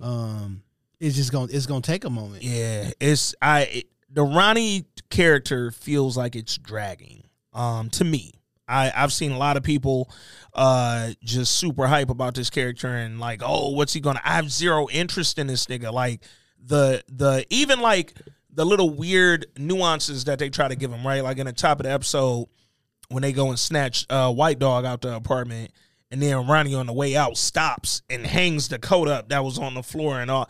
Like, y'all aren't making me feel, I don't get none of the shit y'all trying to get me from this character, dog. Now he did have a couple moments that I was like, okay, that felt that, like that exchange with Famous about his mama missing him. They bugged out on that scene. Yo, that scene was excellent. No, what about you is worth being missed, nigga. That nigga said, what? That nigga said, I'm her son. Yo, nigga said my mama don't like me, and I'm her son. I'm like, damn, that's fucked up, nigga. This nigga Famous is going for the fucking most improved player. I'm a Famous fan. I'm fucking with Famous, but I also see Famous's downfall. I saw it the second he walked back in his mom's crib and he put that gun up there. And then he had that exchange with his mom where he like, yo, I got into some wild shit while I was gone. I'm just happy to be home. I'm just thinking. She like, yo, we gonna forget about that. You on a new path type shit. Famous mom gonna find that gun. That gun gonna get turned in, and they gonna connect that to that body Famous got. And it's gonna be a fucking rap for Fame, dog. Getting locked up. I think Famous just dies. The only reason I don't think he dies, because if Famous, well, this is a wild sentence. I think he goes to jail for the body. Yeah. Ronnie gets him killed. Okay, I can see that. I can see him because like when you in jail, what if you tell? Yeah, to get some off of what on some shit like look that. at your man. I'm glad I didn't bet it. Dog, that nigga said, look at that. We found a new one. Yo, getting fucking 70 out of nigga and losing the bet is crazy. Damn, dog. What's so funny is he made fun of him losing before he lost. I know what you're going to say. Yo, that's crazy. Said, I know what you're going to say in the comments. Nigga, this is in. You got 70 out of nigga on the parlay and lost. Yeah, that's actually funny. Anyway, yeah, I think that gun gets found at Famous Mom's crib. It could be by her. The reason I say by her is because they had the exchange where she basically told that nigga, don't do no more dumb shit. I won't put you out again. You brought a gun with a body back in her crib. She don't know it's a body on it, but I think that's going to get that nigga in trouble. Also, shout out to Famous for actually still speaking his mind. Man. Because you could be shook in front. He was still shook. Yeah. But he wasn't a hoe. He was like, my nigga, because that's my mother. I'm like, what? No, Famous's acting in that scene was on point. Because literally the confusion was exactly my face on the couch. That nigga said, what your mama love about you, nigga? You don't seem lovable, nigga. Dog. Then Ronnie gave that nigga a bar though. That nigga said, maybe she missed your voice. Kanan said you like to talk. It was bars, nigga. I ain't a snitch. I just talk a lot. I mean, valid. That nigga say, that's fucking No, funny. that was funny as fuck. And then what he's like, Kanan told you that? Because Kanan, dog. Like, come on, you bitch ass nigga. What the fuck? Bro, first of all, this fake fucking beef that Kanan got with Famous is also starting to drag. Because guess what you ain't do? You ain't say shit to your mama, nigga. Come on, nigga. You went over there and got right with the white bitch and told her your mama was a great mom. Come on. And then Famous was like, yo, I'm sure Kanan can vouch for me, nigga. Damn, help me. Yeah. I didn't love Kanan's energy with Famous is starting to frustrate me because I don't like Kanan and I'm starting to like Famous more. So it's really pissing me off. Which is a nod to the fucking writers. Oh, yeah. Because they've 100% turned Famous into a likable character. When you manipulating the viewer's emotion, like you're doing a good job. Yeah. You feel me? Shit. They doing with Famous on a lower scale what they did with Unique. Yeah. You were completely unlikable for a season and a half. Yeah. And then all of a sudden Unique becomes damn near everybody's favorite character. So when they gonna mention this big ass scar that Ronnie has on his head? Ain't nobody gonna say nothing about it. Because like cut right above his eye. He don't look like he been in a fight. Because my baby daddy is gone. The shop is beat the fuck up and bloody, and then you come in the next day with a fucking gash on your head. I wonder, this is me, because they keep mentioning the fucking wreckage at the damn tailor shop and all the blood and the violence that was there. I wonder if any of the blood or maybe fingerprints might be Ronnie's. Maybe because the nigga who just got out of prison. So come on, no one's looking to put him back in prison. Yo, Ronnie literally got beat to a bloody pulp before he got up and killed Unique. Like he was getting beat the fuck up on the floor. I mean, he has a scar, but like Unique was like you look at that scene, that nigga's whole like mouth nose area was full of blood, and Unique was punching that nigga on the floor. So I think it's probably blood on the floor, and it's probably Ronnie's. This is a quick investigation. When I watched that replay, I didn't realize that Ronnie beat that nigga up and then was like checking his pager while he was walking away and shit. Yeah. Like, Unique. Yeah. No, Unique 100% turned his back on life. You know, why? On life. Why did that nigga Unique think fight over? Like, we done. And they saying Unique is dead so many times that I don't think Unique is dead. So, we said, I don't know, 2 episodes ago, that, yo, the way that they're talking about it and the way they keep saying, we don't have a body, we don't have a body, we don't have a body. And Joey Badass's reason for leaving, yo, I had to go on tour, I had to tour my album, I had to promote, I had to do this. I feel like they're leaving it open for that nigga to pop up a season from now.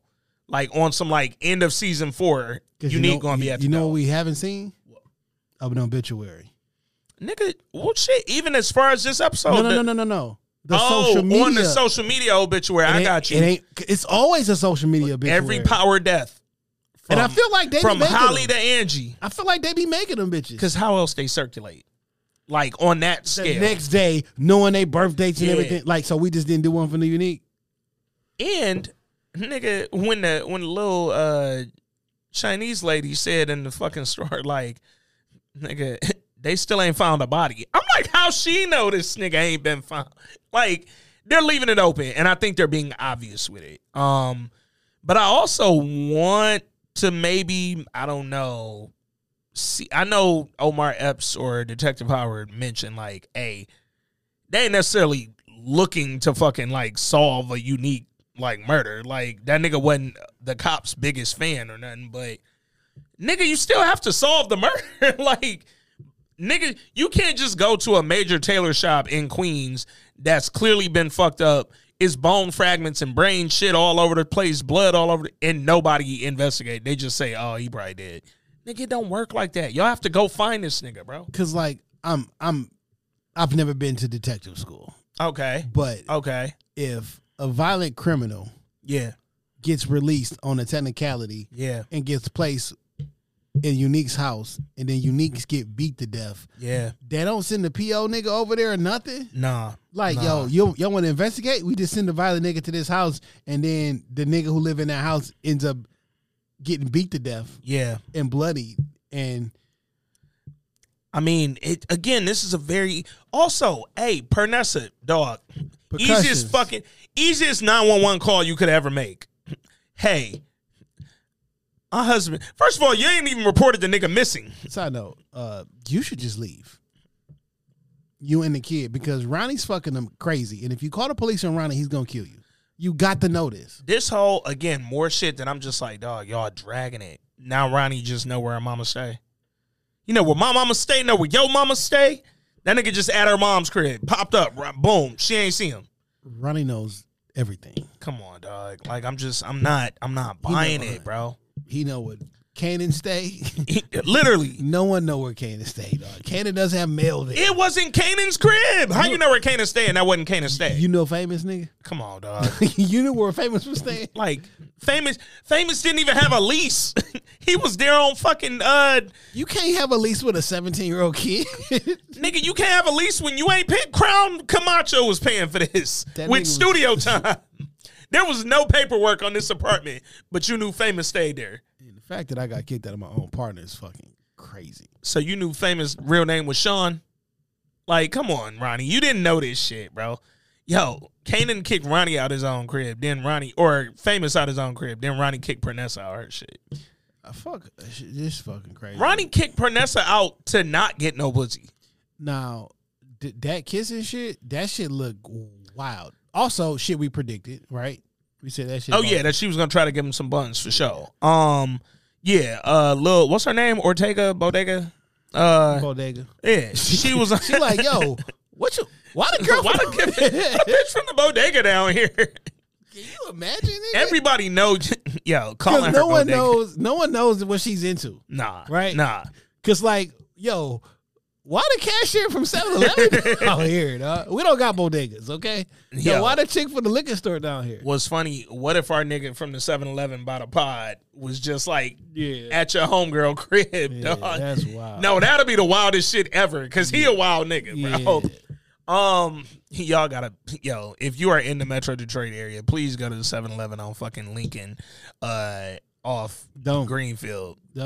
No, go look for our homie. And I promise you, if you in there 5 minutes, you'll know exactly what nigga we talking about if he at work. Real quick. Somebody presented this theory like 2 or 3 weeks ago, actually.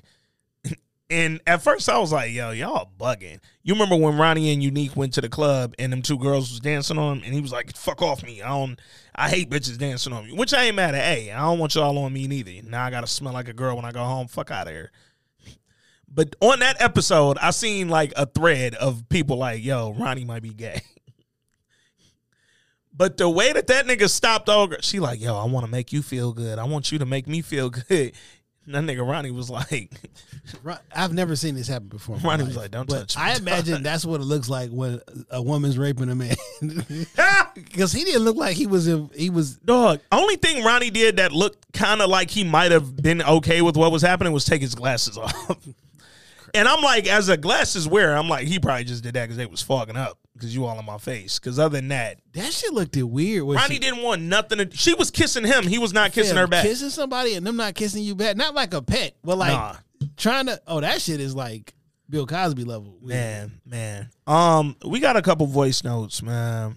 I want to see what the folks is talking about. First up, yo, my dog Ern put the title of this shit is in Spanish, and I'm not even going to try to understand what he mean. I'm going to just let him get his shit off. Ern, what up? What up, NJ? It's your man Ern. Just here to send a quick voice note in. It's like 5 a.m. here, so excuse the sleepy voice. I'm not even on that with y'all. I'm not even on that. Because I done told you 50-11 times while coming through with the Sweat Hotel voice, man. Stop it. But I had to get this in real quick.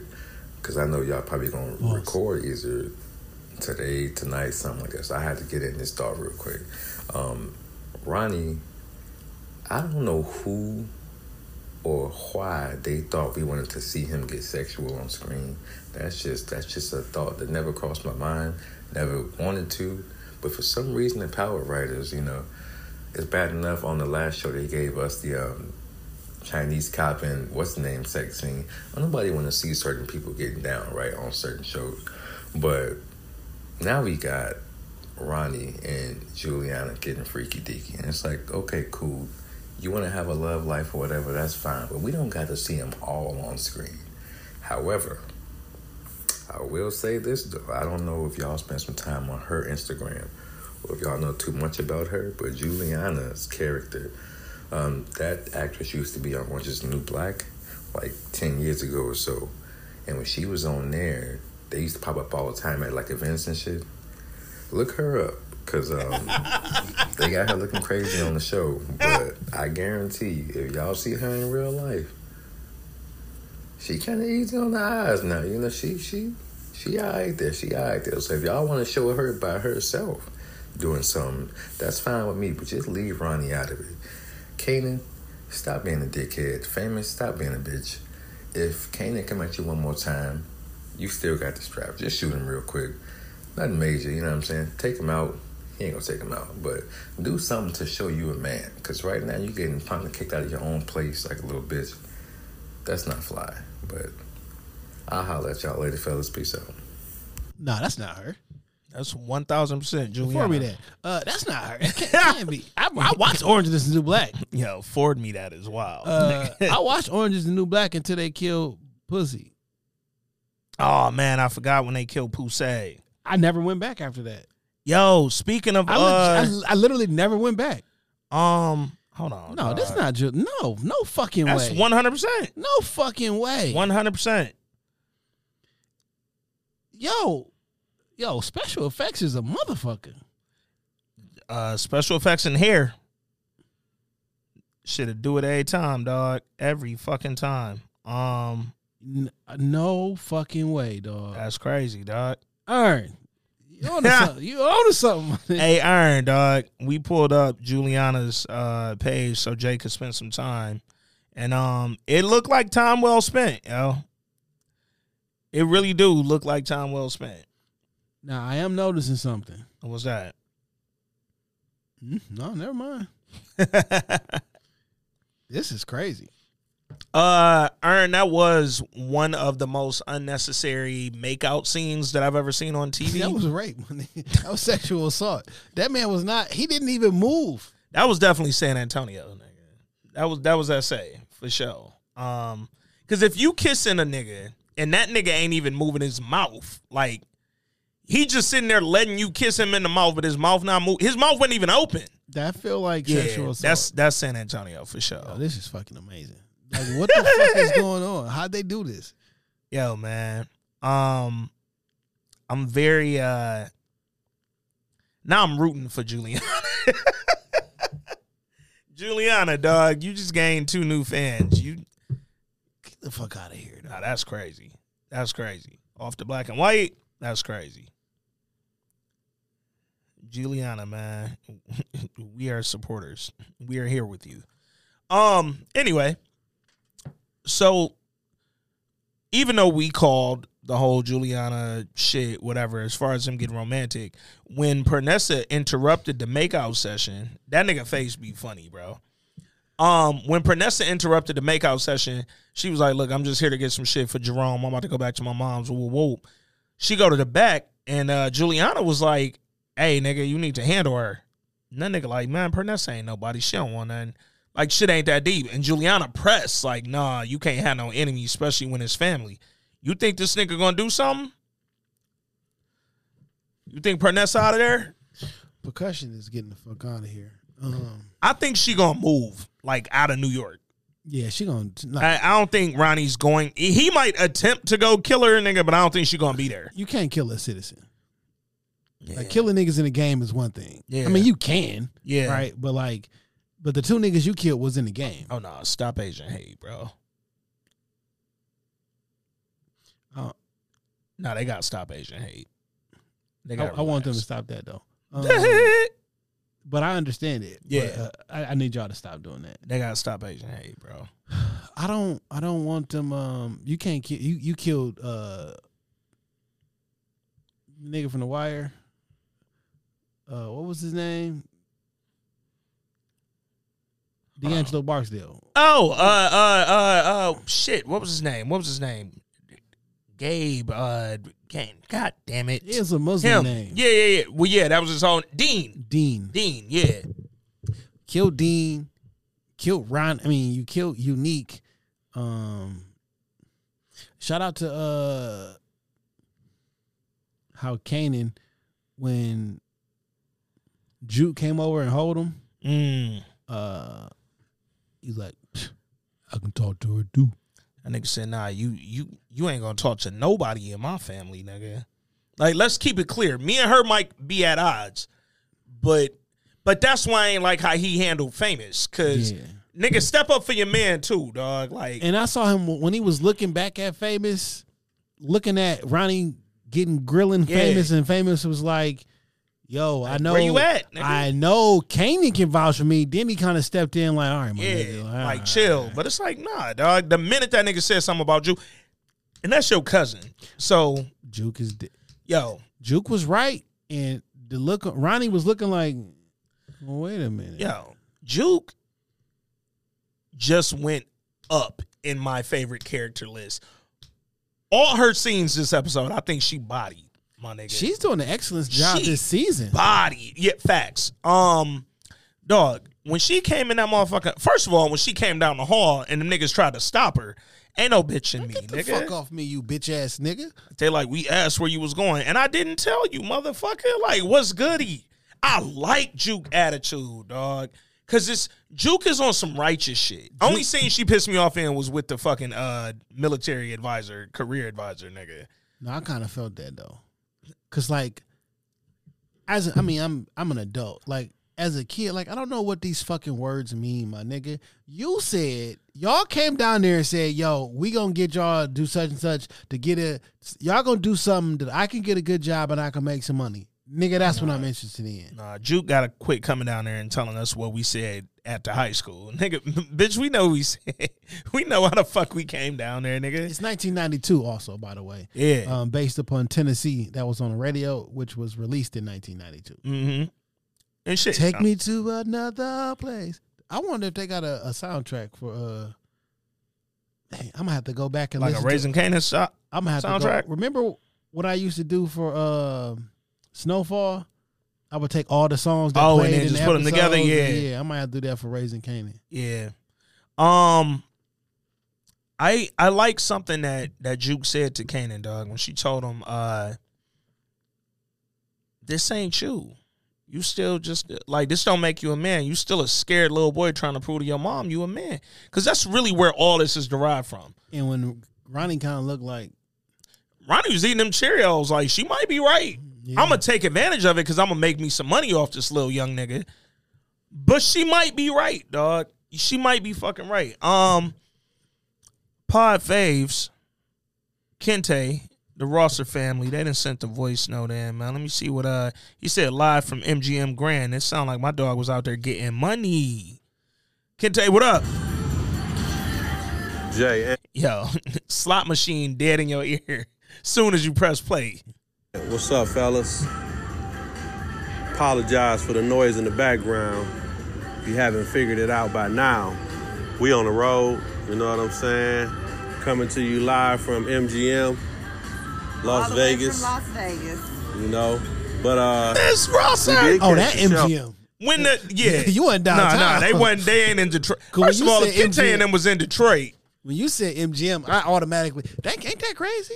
If somebody say MGM, I automatically think downtown Detroit and not Las Vegas. Yeah.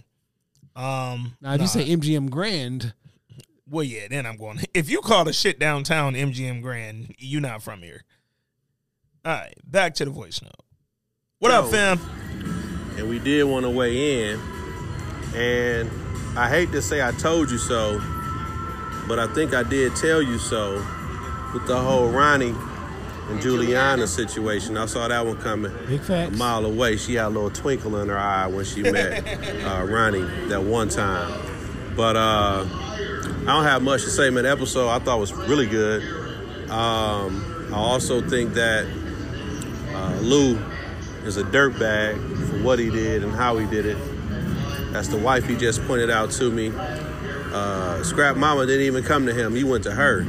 And what did he expect her to do with the information he provided that he had to get off his chest? And because he couldn't deal with the guilt, now he went out and did more dirt and more guilt for him to deal with. So who knows what's to come of him. But he was a dirtbag for that, all in all. Definitely agree with that. I feel like it's very bold how everything has turned out with Scrap. In the first place, we already know that Scrap was not a snitch.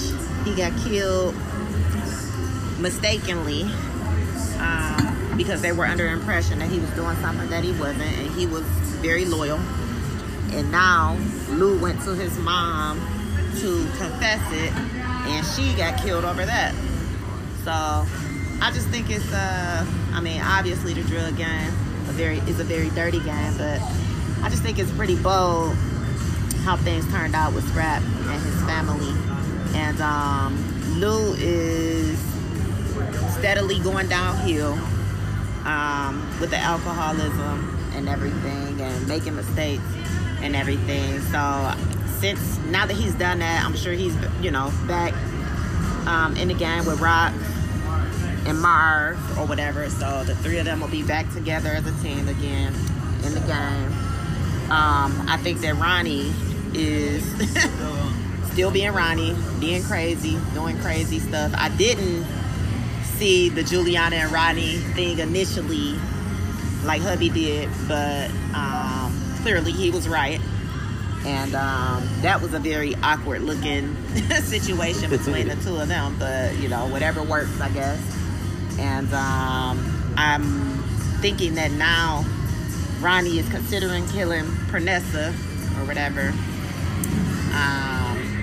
because because of what Juliana said to him, that he should be concerned about her. So I hope he doesn't, but I feel like he definitely is. So I guess we'll find out what happens with that on the next episode. And then Kanan, I guess he's a big gangster now with his his entourage at the apartment and everything, protecting him, and and all the stuff he got going on with Ronnie. So that's that was interesting to see. And you can also see they're making him a lot more gangster than he has been in the past, with how he treated the girl, how he's at the movies, Aisha, how he's now dealing with her friend, his interactions with Juke and with Ronnie and with Famous and everything. So really taking on that role. So, you know, that I guess it is what it is. So now I'm just interested to see how Rock is going to take the information that Juke gave her to deal with Kanan. So now that she knows he's in the game and dealing with heroin and all of that and all the big names, we'll see how that plays out. And I think that's where we're going to close it. And Jay, I heard you say something a while ago. So by the time you get this message, we won't be in Vegas. I heard you say a while ago, by the time you post about where you at, you ain't there no more. Come on, so by the time y'all get this, we'll be back. Back in the D. Yeah, back at the crib. But hey, man, as always, we're going to kick back and enjoy the show and listen for y'all analysis. And we holler at y'all next time, man. Peace. All right, Jay and Nat. Until next time. Peace, fam. Yo, this is such a family, dog. No, This week in culture is like, man, this shit warms my heart. I love the two of them. First of all, I hope y'all was able to travel back safely. I know the weather been crazy. Yo, man, they brought up something that I wanted to kick it with you about. Kanan and Aisha at the movie theater. Dog. Yo, why he just turned into that dog like that, Nick? I mean, look at the company you keep, though. You think you untouchable. You got nobody. You ain't never had a father in your life. You know what I'm saying? Well, you for like 2.5 weeks. I mean, but you ain't never had a father in your life. All of your male figures are murderers and killers, including your father. Your mom is your mom, and now you showing out, you rebelling, and look at the people that you hanging with. Right now, I don't think any of them told you like to get really touchy-feely with a woman, but nigga, you didn't hit a mama and a daughter before. So like, yo, I seen a nasty nigga on Twitter talking about, man, all he did was reach up her shirt and touch her rib, and she started tripping. I was like, bro, that's San Antonio, dog. Like, that's sexual assault, my nigga. Like, chill. That's like Stephen A, my nigga. Like, come on, dog. But I mean, you just a hoe ass nigga though. Yeah, because you a hoe ass nigga for 3 reasons. Okay. How you do your man Fame. Come on. You a hoe ass nigga. Factual. How you moving with Juke. Yeah. You a hoe ass nigga. Told Juke, next time call me before you come. Bitch. 1, I don't gotta call you before I come. Pause. 2, you knew I liked this girl from the jump and you jumped in. Yeah. 3, now you trying to get on her best friend. You a hoe ass nigga. I told you specifically, because off top, you knew I liked her and you tried to get on anyway. You asked what was up with her and you knew I wanted her. You said, hey, she a nice girl. Don't fuck her over. And, nigga, I got a lot riding on this group. You a hoe ass nigga because how you did your mans. You a hoe ass nigga for how you did your cousin. And you a hoe ass nigga for getting freaky with the bitch. I'm sorry. That sounds really freaky with the young lady. You getting freaky with a young lady and she saying no. And now you going to have her walk home by herself or you catch the bus or you catch the whatever she fucking said, whatever he said. And then, then you went and go get the other girl. Like, come on, man. Yeah. You just an all around unhonorable nigga. Yeah. You the type of nigga that'll kill your son. I'm never gonna be a fan of a nigga because you ain't getting no pussy now. Your whole vibe done changed with the girl. Like, first of all, nigga, you about to fuck in the theater? You was finna get off in the theater. Like, no, but Kanan not built like, well, I don't know. He did fuck a mom-daughter combo. But he wasn't built like that. You went up fucking the mom and fucked it all up. You couldn't even keep her freaky little pedophile ass. I don't like that happened. That was also Stephen A. Smith. It was too pedophile-ish. It was a lot. Because, I mean, low key, your dad pedophiled your mom. Yeah. I don't like, it's a lot of pedophilic behavior. And then this episode, it's a little sexual assault. Remember, we was talking about that last year. It's San Antonio happening around this bitch. Fucking San Andreas in this motherfucker. Now, these niggas are Spurs. You know what I'm saying? Bunch of Tim Duncans around this motherfucker, dog. But also, not only did you handle the shit in the theater like a hoe ass nigga and you let her fucking go talking about you know how to catch the train. All right, you a hoe ass nigga. But then you went and fucked the fucking bandmate, my nigga. Apparently, Stephen A. done copped a plea already. I seen some shit about that. Like, yeah. But like, nigga, you went and fucked a bandmate, dog. And why her little freaky horny ass so ready for the world, nigga? Like, what's she on, dog? Old girl told her to stand out, be the fucking leader of the group, and then she dropped that thing. Yo, that was another scene I like with Juke. When Juke kind of peeped game that Kanan was getting on, and then Kanan and Aisha slid off to the theater, Juke told old girl, like, hey, bitch. She with Kanan. She with Kanan. Yo, but when she was like, she said, who? Puke box? You jukebox, she puke box. Yo, no, whoever wrote that was in their fucking bag. That's like when was my car called nigga a poop butt? Little poop butt. Dog. Jukebox? Nah, you puke box. So or she you jukebox, she puke box. So she anorexic and shit? That's what you're trying to get so, to? Because at first, literally the second she threw up, Shorty was like, oh, Kanan got her pregnant. I was like, I legit thought like, oh shit, nigga, morning sickness. Dog. And then when Juke was like, you've been doing a lot of that lately, and she was like, I'm working on it, Juke. I was like, oh no, she anorexic. Yeah. Like I ain't, but damn, I'm like, oh, she I legit really, like, oh shit, well, this is where the baby came from. Yo. Because you remember the internet put that theory out there, even though I looked it up and the names was different, but they had me thinking for a second. So Juke in the group got a little show coming up, opening up for Shanice in the mall at the Garden Theater or Garden whatever mall over in Jersey. It's almost like week to week I'm waiting on the thing that's gonna happen that's gonna fuck this up, dog. Because Juke's life and Marvin's life, we finna get into Marvin in a minute, is going too right, bro. Man, I didn't like the Marvin saving the two white girls cooking dinner and making cookies and shit. That's unbelievable. Yeah. They took the arc and went too far. That's too much of a he making cookies now. Saving them from sitting in the cold in the car, I couldn't believe. Yeah. Go off on your. Off top, you wouldn't have sat there with that nigga and made dinner and cookies, though. No. Like, that's just a lie. And then you made dinner and cookies, but then you sat down and ate a handful of also frosted cornflakes. Nigga, you sell the same drugs he used. Come on now. So come on. And you finna sell more. Y'all expanding. Now, something hit me when I rewatched this episode, talking about Marvin. Don't take this mic home and don't come back to something dope hits you. Tank top screaming loud. I don't fit you. Ronnie, I don't fit you. So this hit me, dog. Ronnie be geared up, dog. Hey, Ronnie, outside of the glasses, Ronnie got on all my fashions out here, nigga. That nigga dressed like the nigga that Drake was mocking. Oh, I went to the nigga page the other day after I was like, I don't understand what's going on. Yeah. And I'm like, oh shit, I do remember me making fun of this video. Ronnie dressed like George Costanza, dog. And then I went through my man. I'm like, oh, so this a thing he do. It's interesting.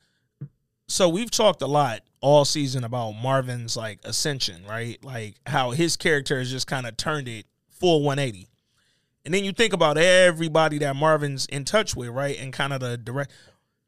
No matter what, Marvin be holding Rock down. Now, Marvin for Rock then turned into what Lou got introduced as, right? Like when some shit need to get done, Marvin do the doing now.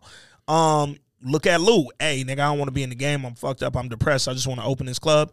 Marvin supporting that shit. You look at Juke. I done got behind my daughter. I'm holding her down, and I accept her sexuality. Like, I'm being a good dad. I'm being a good brother to both my siblings. Nigga, Marvin and Kanan do not interact no more.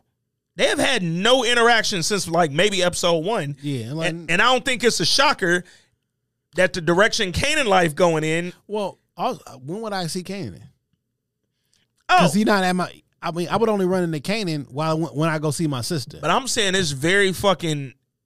It's interesting that, everybody life, Marvin is, like, supporting and, like, everybody kind of going in, like, a good direction, or at least they trying. And then you got Kanan who's going the opposite direction, and he the only one who ain't having Marvin in his life right now. So what do you think is about to happen? Do you think Kanan is getting with all these folks and going through that life? Or do you think auntie and uncle and them gonna put an end to that shit and kill them niggas? Oh, no. I think Rock and Marvin and potentially Lou are about to go to war with Kanan and Ronnie. And I don't think it's going to be an intentional war. In the preview, it looks like they don't know that we selling against each other. Because when Marvin snatches dog off the motorcycle, clearly that's one of Kanan delivery niggas. Yeah. I don't think it's a fucking a mistake that the Asian dude told Rock, yo, half the reason fucking Unique shit was moving too slow for what I need to do. I'm trying to move work throughout the city, and apparently that's a hard job to do around this bitch. When you notice that the competition, who is going to turn out to be your son, is doing this shit by moving work through the city, and you figuring it, yo, they about to go to war unintentionally. Well, dog. shit, now I got 20 restaurants, I don't got to move shit. All y'all niggas come to me. Well, but it looks like another nigga already running that play. It looked like another nigga is running that play, and you could see what she initially tried to do was go get in with the fucking restaurant supply company, because y'all can move to work to the restaurant. I don't have to budge, my nigga. Put it on y'all trucks. Boom, it's part of the shipment. But they was on some racist shit. Nah, we don't fuck with the non-Chinese. That said, I think when Rock go down there to talk to Snaps and Pop, and they tell her, yo, that's nigga. Crazy. Yeah, that's wild that they she was named like, them that. And I forget what Juke called them niggas. You know, crispy popping them niggas. Yeah, like the bank rob. No, Bonnie and Clyde. Bonnie and Clyde, yeah, on some bank robbery. Oh, they shit. fucking with Snaps and Pop. Like, yo, Rock was literally shocked. Like, dog, my son is that deep. I mean, you've been teaching him the game. Come on, man. You've been teaching him the game, but you didn't want to bring him in. Well, so you fucking with niggas who bringing him in. First, he didn't. First, he wanted to be in. I didn't want him in. Yeah. Then you wanted him in, and then he didn't want to be in. Now you want to be in. Like, nigga, put your right foot in, put your right foot out. Yeah. And, I mean, Kanan forced his way into the game by killing a motherfucker over some blocks that had already been negotiated. He started all this shit. Yeah, he fucked the whole shit up. But that said, I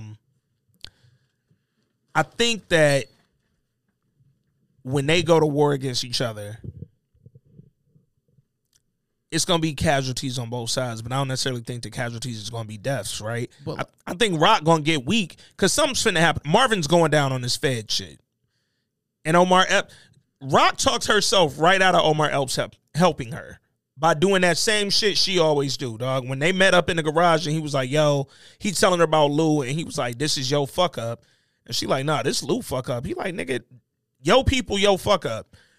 And then she goes, nah, nigga, only reason you concerned because you fucked up with Scrap giving us that bad intel, telling us he was a snitch when it was his mama.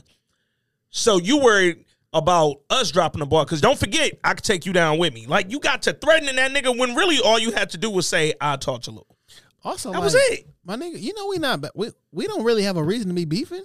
Like, bruh, this is not. But when you start threatening that nigga and then your next question is, oh, what's up with that Fed shit? Oh, shit. Low key.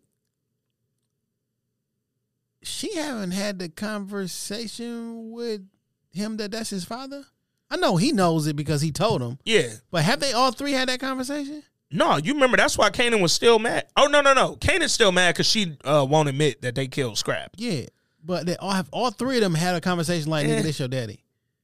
Maybe at the beginning of the season? Because, I'm kind of forgetting now. Because I remember one of them, Snaps or Pop or Crackle, said, yo, nigga, he said, reference their father being DEFCON. Yeah. And like, I don't remember the face he made. Man, I know he made a face, but I don't know. I know he knows that's who his father is, right? Yeah. But I don't remember if Rock and him had a conversation about it as well. Yeah, I can't remember for sure, but I know Rock she put her fucking foot in her mouth, dog. When you got a nigga down there that's literally helping you, like I know Omar Epps is a lot of hoe ass niggas, but he is helping you, dog. He has stepped in he really when you ain't need did him. nothing bad. Or well, outside of being a pedophile, can't be a pedo. That just don't work. But when that nigga soon as he seen Scrap Mom, he hopped right into action, right? Then his second step was to come tell you what Lou did. So, nigga, when I tell you all this shit and then you threaten me with, hey, I still got info on you, don't forget that. Your next question can't be, oh, but what's up with that Fed shit? Because now I'm going to tell you, oh, they don't got nobody. They ain't even got nobody of interest. Nigga, whole time, your brother on the line. The brother that's actually helping you right now. That nigga is a prime suspect And I can't tell you because you talking to me crazy.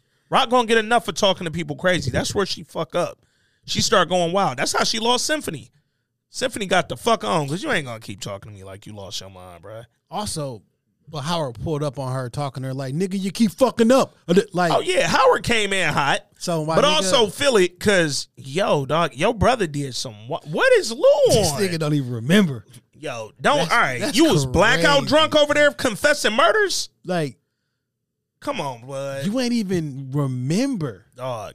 And like Marvin, when Marvin hemmed him up, he looked like he was scared of Marvin. Because he genuinely didn't. Imagine your big brother coming in who been supporting everything you doing and hemming you up on some real murder shit. And you like, dog, what the fuck is wrong with you? Whole time you done confessed to being an accessory to some shit. Oh, you gonna handle this shit. Dog. And to Ern's point, yo, I didn't ask for that shit, nigga. You went to her house, had her involved, got her involved, and now she gotta get killed. Yeah. Dog. We got one more voice note, and then like Howard, you can't clean everything up, my nigga. Yeah, this like you involved in way too much shit, and it's gonna turn. Howard, on you first soon. of all, this might be the hottest move you ever attach yourself to. Soon as she came down, you intercepted the convo from the other detective, which I know why you did that. But then within 24 hours, she done got shot in the forehead. Come on, bruh. Like, come on, bruh. Now, granted, she ain't tell the other detective what or who told her, which was good because he don't know Lou Thomas. But God, all right. We got a new voice note from a new listener. Shout out to the homie DG. I don't never say the governments unless they say it themselves, but said sent a voice recording to the wrong email first. My bad, new listener.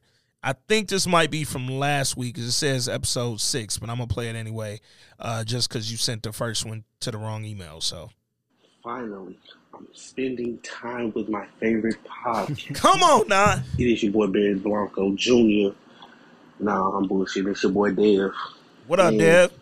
Raising Kanan episode 6 was a big old fest of fuck rock. Did y'all see the look in Kanan's eyes when everybody was like, fuck rock? Yeah, fuck, like, it looked like he seen hope. It looked like he seen, like, joy. Like, whatever you would see, like, kids walking into a candy store, that's what he seen when everybody was like, fuck rock. And why is Kanan so cool with like, yeah, man, like, everybody talking about Unique dead or whatever, can't nobody find Unique. But he's so like, yeah, I'm finna link up with Ronnie. Like, shit, you saying fuck rock, fuck my mama, shit. Everybody else saying fuck my mama. It's like, on some sexy red shit, fuck my baby daddy. It's like that. That's how I felt watching it. And he was ready to just jump on anything Ronnie said, yeah, it's time to get to work, little nigga. Like, what the fuck? What the fuck? Yo, the I boss. respect Juke because she didn't show no fear. She didn't show no fear. The same no fear she had in OG Power, she's showing that right now. Looking at Ronnie weird ass. And when she was naming, like, nah, he said work, he do this. And you know what I'm saying? Like, all that type of jazz. All that type of stuff. And,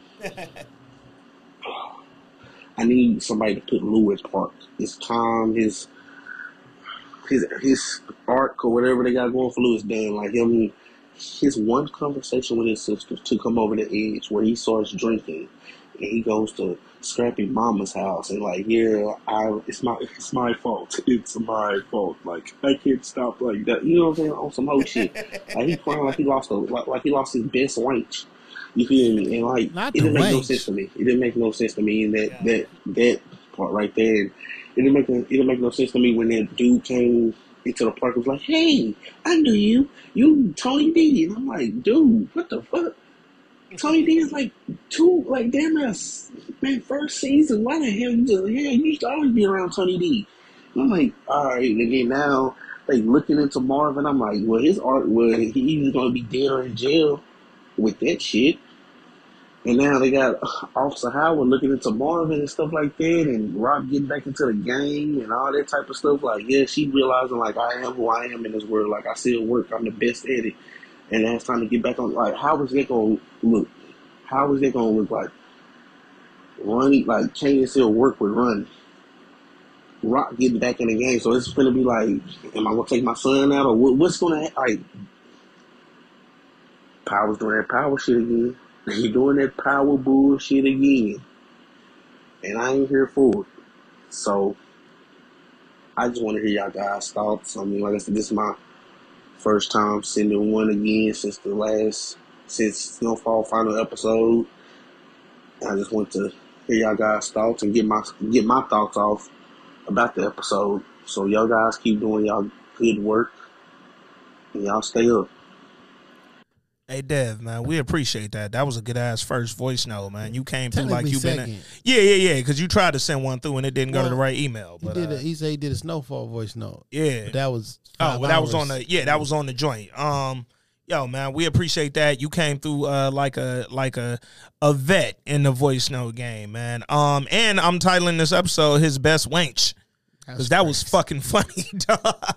So the voice note was about episode 6, but all that shit ran over into this episode, man. Your man Lou, I posted on the pod last week the picture of fucking Nino Brown with the gun, the G Money shit, and said, yo, do y'all think he gonna go get it done? Lou went and did what the fuck he had to do. Did you think that second bullet was Lou? Yes. I thought Lou went on and said, fuck it, I'm out. Yeah. Because clearly he's being tortured or tormented and haunted by, shout out to Mrs. Rosser for bringing this shit up. Scrap didn't deserve all this shit, bruh. Y'all killed him for nothing. Detective Howard fought, dog. No, that's 100% on Detective Howard, nigga. But then, because when you think about it, this is his fault. And when she like, nigga, you just trying to clean this up because you the one told us. Well, here's the thing. Both of these murders is on Detective Howard. Because, nigga, you told them Scrap was a snitch when really his mama was snitching so she could keep her fucking underground little number shit going. But then you got Scrap killed. Now she back in there trying to figure out who done killed her son. And once she put a name to it, now you know, all right, I'm going to tell Rock so she can kill her. And now you done got his mama. If I'm Scrap, I'm haunting everybody. All you niggas' dreams is over, nigga.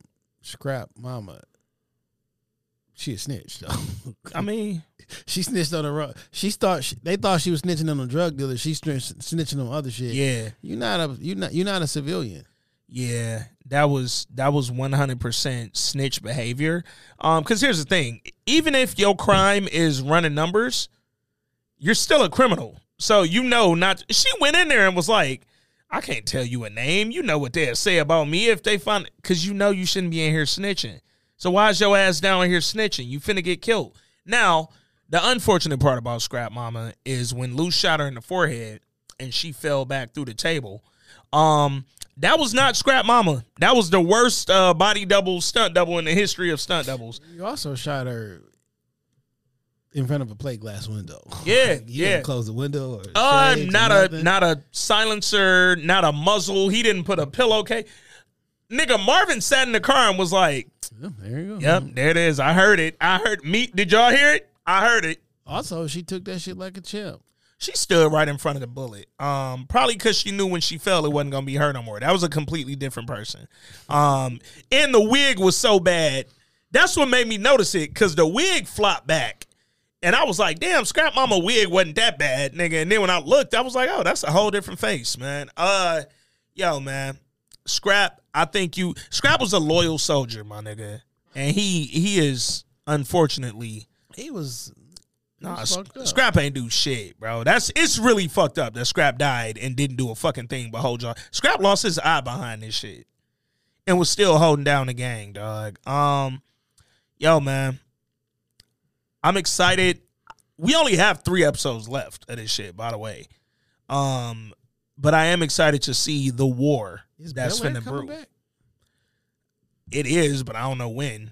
The next shit up on the 50 Cent train on Stars is BMF, which is unfortunate as fuck.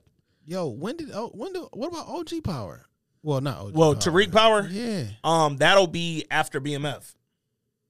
So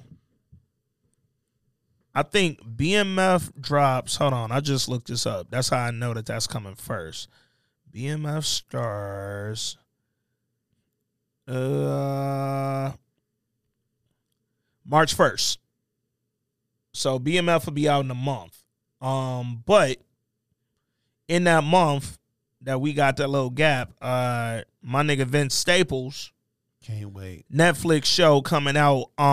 We will be reviewing that on this pod, mainly because it's coming right after Kanan goes off, and we're gonna have a gap. I'm gonna go see Book of Clarence this week.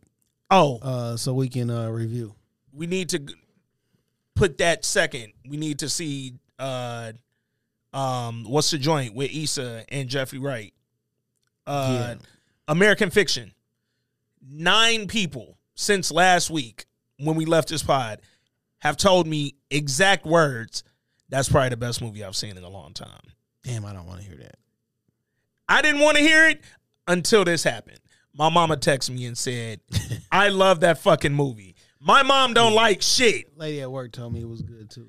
Like, I trust my mom because she don't like nothing. So when my mama like it, it has to be worth something. You know who I no longer trust? And it's fucked up because this my man. This my man, dog. It's really fucked up that I have to Nino Brown and G Money, my brother, like this. But I don't trust Sean no more. Yeah, Sean's crazy. Because Sean watched a movie on Tubi called Killer Zaddy with a Z. And was mad because it wasn't good. He said he got recommended or referred to the movie by another pod. I'm not going to put them out there because Sean ain't fucking with their referrals right now. But he said they was swearing it was so bad it was good. And then he watched it and it was just bad. And I said, you watched a movie called Killer Zaddy. Why are you watching and thought it was going to be good? You wanted to see if it was a zaddy in there? Did you want to see if the killer was really a zaddy? Like, it's crazy. Nah. So, Sean, you are now, but he also said American Fiction was fire. So, I'm going to have to 50-50 my dog. He also said that Leave the World Behind was horrible.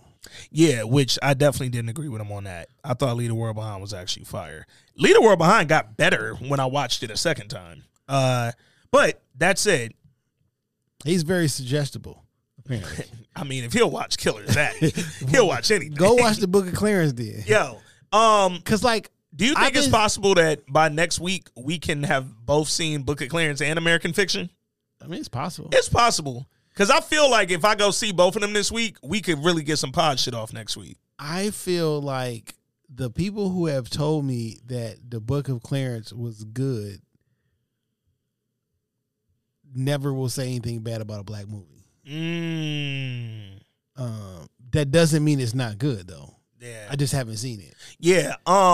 So I asked, it's funny when my mom told me they went to go see American Fiction, I was like, did y'all go see Book of Clarence? And then my pops was like, what's Book of Clarence? And my mom was like,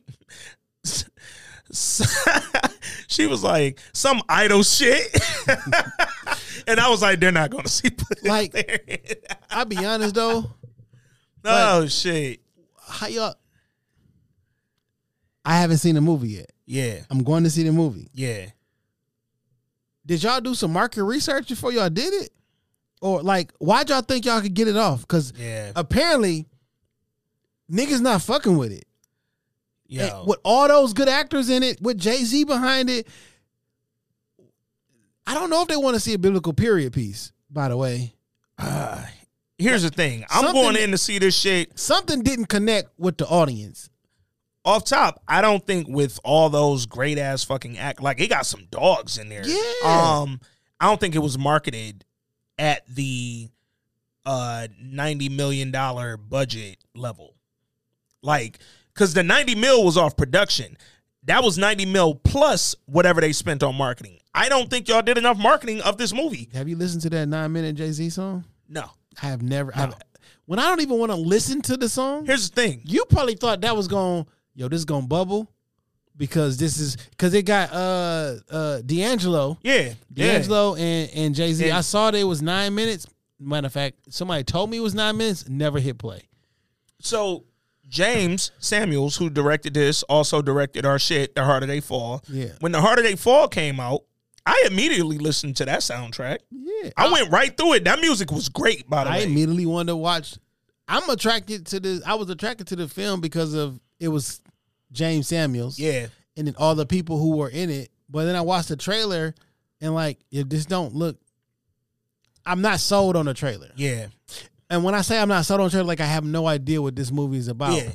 This is one of them where I just want to see the movie. Yeah. The trailer didn't do much for me either, but I also feel like y'all grabbed all the most like also sarcastic, controversial jokes y'all could for the trailer. And I was like, y'all kind of grabbed like shit that I think is like too on the nose and probably a little corny. Yeah. I don't like this though. Damn. It's kind of tough when we do a podcast called This Week in Culture and we only review black movies. Oh, man. And TV shows. But like, fam, just because it's black, that don't mean I like it. Oh, well, that's a fact. And like, I don't have to go see it because it's black. Yeah. Like, I don't have Here's to the thing. watch it. One thing about This Week in Culture, no matter whether we was reviewing a movie or a TV show, yes, me and Jay will find some time to talk about is shit that we see is moving the needle in the culture, right? 3 million say it ain't 3 million say y'all ain't go see Book of Clarence like that. Now, I want to go see it because I'm interested in the movie and I just want to see like, because I've heard a lot of people say, yo, it is really good and it got a lot of bad, a lot of slack. Like people who were saying it wasn't like that great, like it was kind of unfair because it was actually really good. I want to see if y'all niggas is lying. But like, I already know that y'all ain't seen it. Also that. Because ain't nobody see it. Or maybe the 6 of y'all who told me it was good was the only 6 that went to see it. I don't know. Maybe the 6 of y'all spent 3.1 million on it. But I do want to see that. I do want to see American Fiction. That is one that I've heard nothing but great shit about. Like, not in like a way that worries me, like, oh, it ain't going to be as good as advertised. Like, I actually feel like that might actually be really good, man. And it got Jeffrey Wright and Issa Rae in it and Tracee Ellis Ross. What do you think that... All right, we got to wrap this up because I think only... oh, yeah, we got... Shit, we probably down to minutes on that motherfucker. Got 13 minutes. Oh, it's lit. Get 10 more pods off. What do you think is the right formula to get people to watch these movies? Because it's snowing. Mm-hmm. It's snowing right now. It's going to snow until 7 o'clock in the morning, 8 o'clock in the morning. Factuals. Like, to get somebody to come out of the house. Yeah. To go into a movie theater to purchase a ticket and watch the movie. What is that? Like, how do you do that with all these movies? Or is the happy median somewhere is we spend advertising budget to advertise the pay-per-view and then you put the pay-per-view at like the cost of an actual movie ticket versus it being $30, $20. Because even though a movie ticket for 2 people is less than $20, ordering a movie for $20 feels like I just bought a DVD. And more than 20, you mean? Yeah. Well, no, even at $20, like if I to watch the movie one time. No, you said a movie ticket for 2 people is less than $20. Oh. More. Yes, more. No, I 100% think that making the average price point for every movie $19.99 to rent at the crib was insane. And I think $10 is enough, right? To rent, these should be $9.99. Yeah. Boom, done. If you make every movie soon as it hits theaters, now going back to the Scarlett Johansson argument, she had it in her contract with Disney. My movie will be in theaters only for this amount of time. Yeah, but like, so that's where it get funky. Well, this not on a streaming site. No, this is literally a rent. This, yeah, and it's like we only rent this movie is gonna play this weekend only. Yeah. Rent this shit. Because that was the funky part with her shit. It didn't go to, hey, everybody can rent it. It was available on the Disney Plus app. Yeah. And it was like, oh, now I'm not making any money because it's only subscribers at that point. I think when movies hit theaters, especially when you're talking about American Fiction, for instance, this is in limited theaters. This ain't a big, wide release. It's an independent film in limited theaters. Nigga, I want to watch that from the comfort of the crib. Yeah, some of this shit, And I feel like that's a movie, based on what I've read about the movie, just synopsis and shit. I feel like that's a movie I want to see at home, pause, discuss, talk about. Like, I want to work on that movie at the crib. I don't want to go see that in the theater one time and then it's not available for another 6 months. Do you do it like where like you rent it and it only plays the one time, like you at the movies? Well, what they do with that rent shit is you got 24 hours from the minute you press play. But what I'm saying is, like, how do you do it differently? Because like people don't want that shit to be pirated and all this other shit. But like, how do you create a sense of urgency to watch it? I think that unfortunately these production companies are going to have to step into the times. And the time, we've mentioned it a billion times, I'm gonna say it till the end of time. 2020 changed the viewing experience for moviegoers, whether y'all want to admit it or not. But it didn't change. Niggas aren't comfortable at home. We used to bear the winter and all the weather because we ain't had no choice. Yeah. Wasn't no video on demand for a brand new movie. For sure. But with so many different things to watch and to take your attention away, the cost of making the movie hasn't gone down, but the money that we make from the movie has gone down. So where is the happy median? You got to make this shit available for video on demand, and it got to be available the minute it hit theaters. It's no reason. American Fiction's been out now for about a month. And maybe 3 weeks, because it came out top of January, I think. It's no reason that 3 weeks in that an independent movie that's not playing at every fucking theater in the city is not available for me to rent. Because I promise I got $9.99 for this. I'm not paying I have $20. I'm never paying $20 for some shit that I know is finna be streamable in a minute. When I buy a movie from iTunes or some shit, it be $20. That'd be $20. When I go buy a DVD, it'd be $20. So I'm not gonna rent it for $20. Even I know it's only extra $10. Yeah. And I know when I go to the movies, my ticket is X amount of dollars plus the popcorn plus the this and that. Yeah. Like I understand this, but it's the difference between this is $10 with free shipping or this is $5 with $5 shipping. Come on, give me the free shipping. Give me the every free time. shipping, dog. Like I think that these movies need to be available at minimum within 2 weeks of the theatrical release to rent. Just rent it straight to DVD or wherever, straight to stream, straight to whatever. If it's an independent joint, like I ain't mad at getting them in the theater for a couple weeks because some of these bitches might not come out and bomb like Book of Clearance did. Some of these motherfuckers come out and get some money in the theaters. So I ain't mad at giving you 2 weeks. If Book of Clearance was released on Netflix, everybody would have watched it. Oh, 1,000%. But you know what else Book of Clearance did? Just completely wrong. They missed a mark. Fam, you don't release that on fucking Super Wild Card Weekend, where the most watched sport in the Americas is fucking having a game or 2 games every night that whole weekend. Bro, are y'all crazy? Niggas aren't leaving the crib to go nowhere but a sports bar. Nigga, over 52 million people watched the Cat Williams interview. Yeah, you wanna know why? Because that bitch I ain't have to move. It was on my phone. It was on my TV. As soon as I hit YouTube on a remote. More people watched that interview than watched your movie. Yeah. And all them actors. But that's the thing that people have to accept. People want convenience. You're competing with everybody, but the thing everybody else is doing, they're putting their shit in our phones. You know what you're competing with? You're competing with a 4-year-old who's opening toys on YouTube. Mm-hmm. Opening weekend of your movie. Yeah. But you're competing with motherfuckers who are smart enough to accept that you could put it in theaters, but you have to put it in my phone. You have to. Apple, when it released the iPod, changed music. Mm-hmm. Well, let me rephrase that.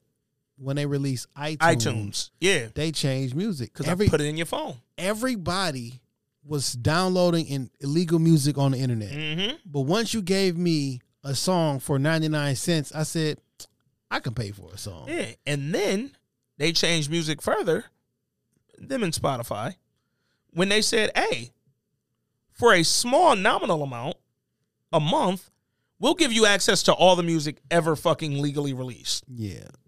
All of it. Now you don't have to download another song. You can, but you don't have to. Like, if I'm NBC, if I'm ABC, if I'm whatever, why wouldn't I just have all my television programming on my website streaming for free all day? Man. Like, well, I don't have to download the app. I don't have to subscribe to my cable subscriber or whatever.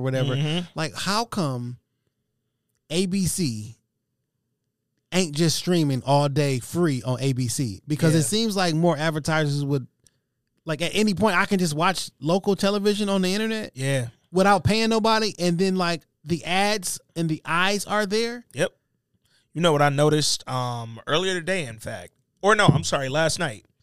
I was watching getting ready to watch, it might have been one of the football games, or it might have been a TV show. I can't even remember. All I remember is when I was going to cut it on, it was on CBS.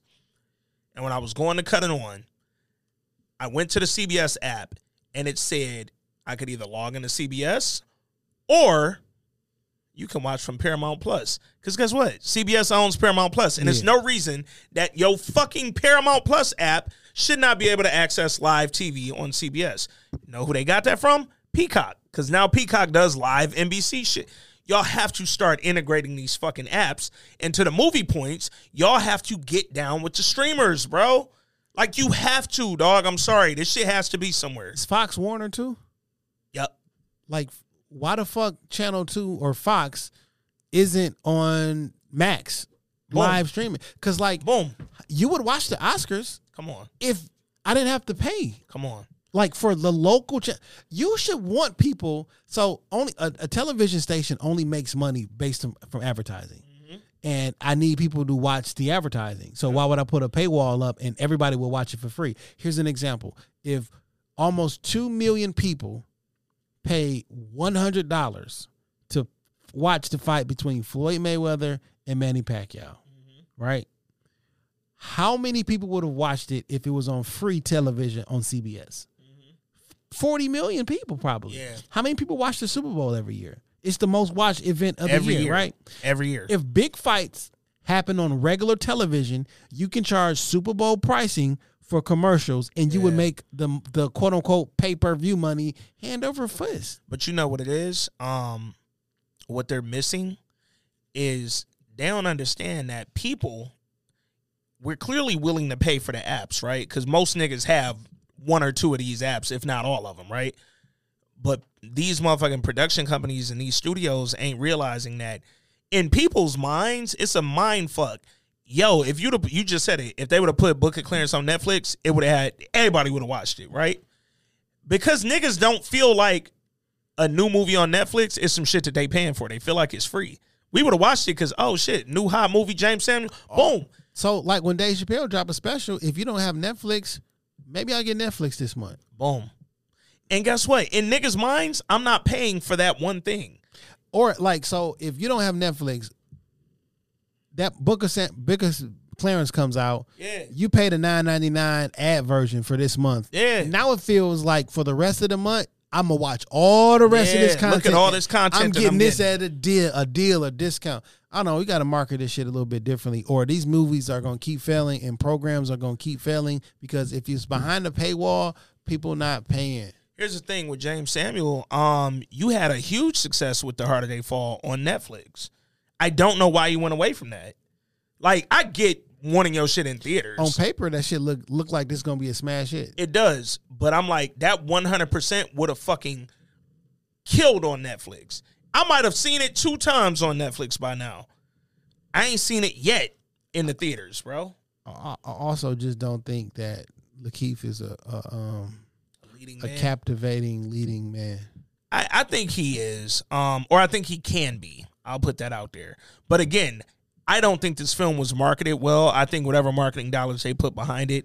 Only thing I saw about this film was red carpets and a bunch of niggas in suits standing behind Lakeith and Jay-Z. I saw some clips on the Instagram for it. You know what I'm saying? But I don't know. Hey, man. Yo, great fucking episode. Great episode of Power.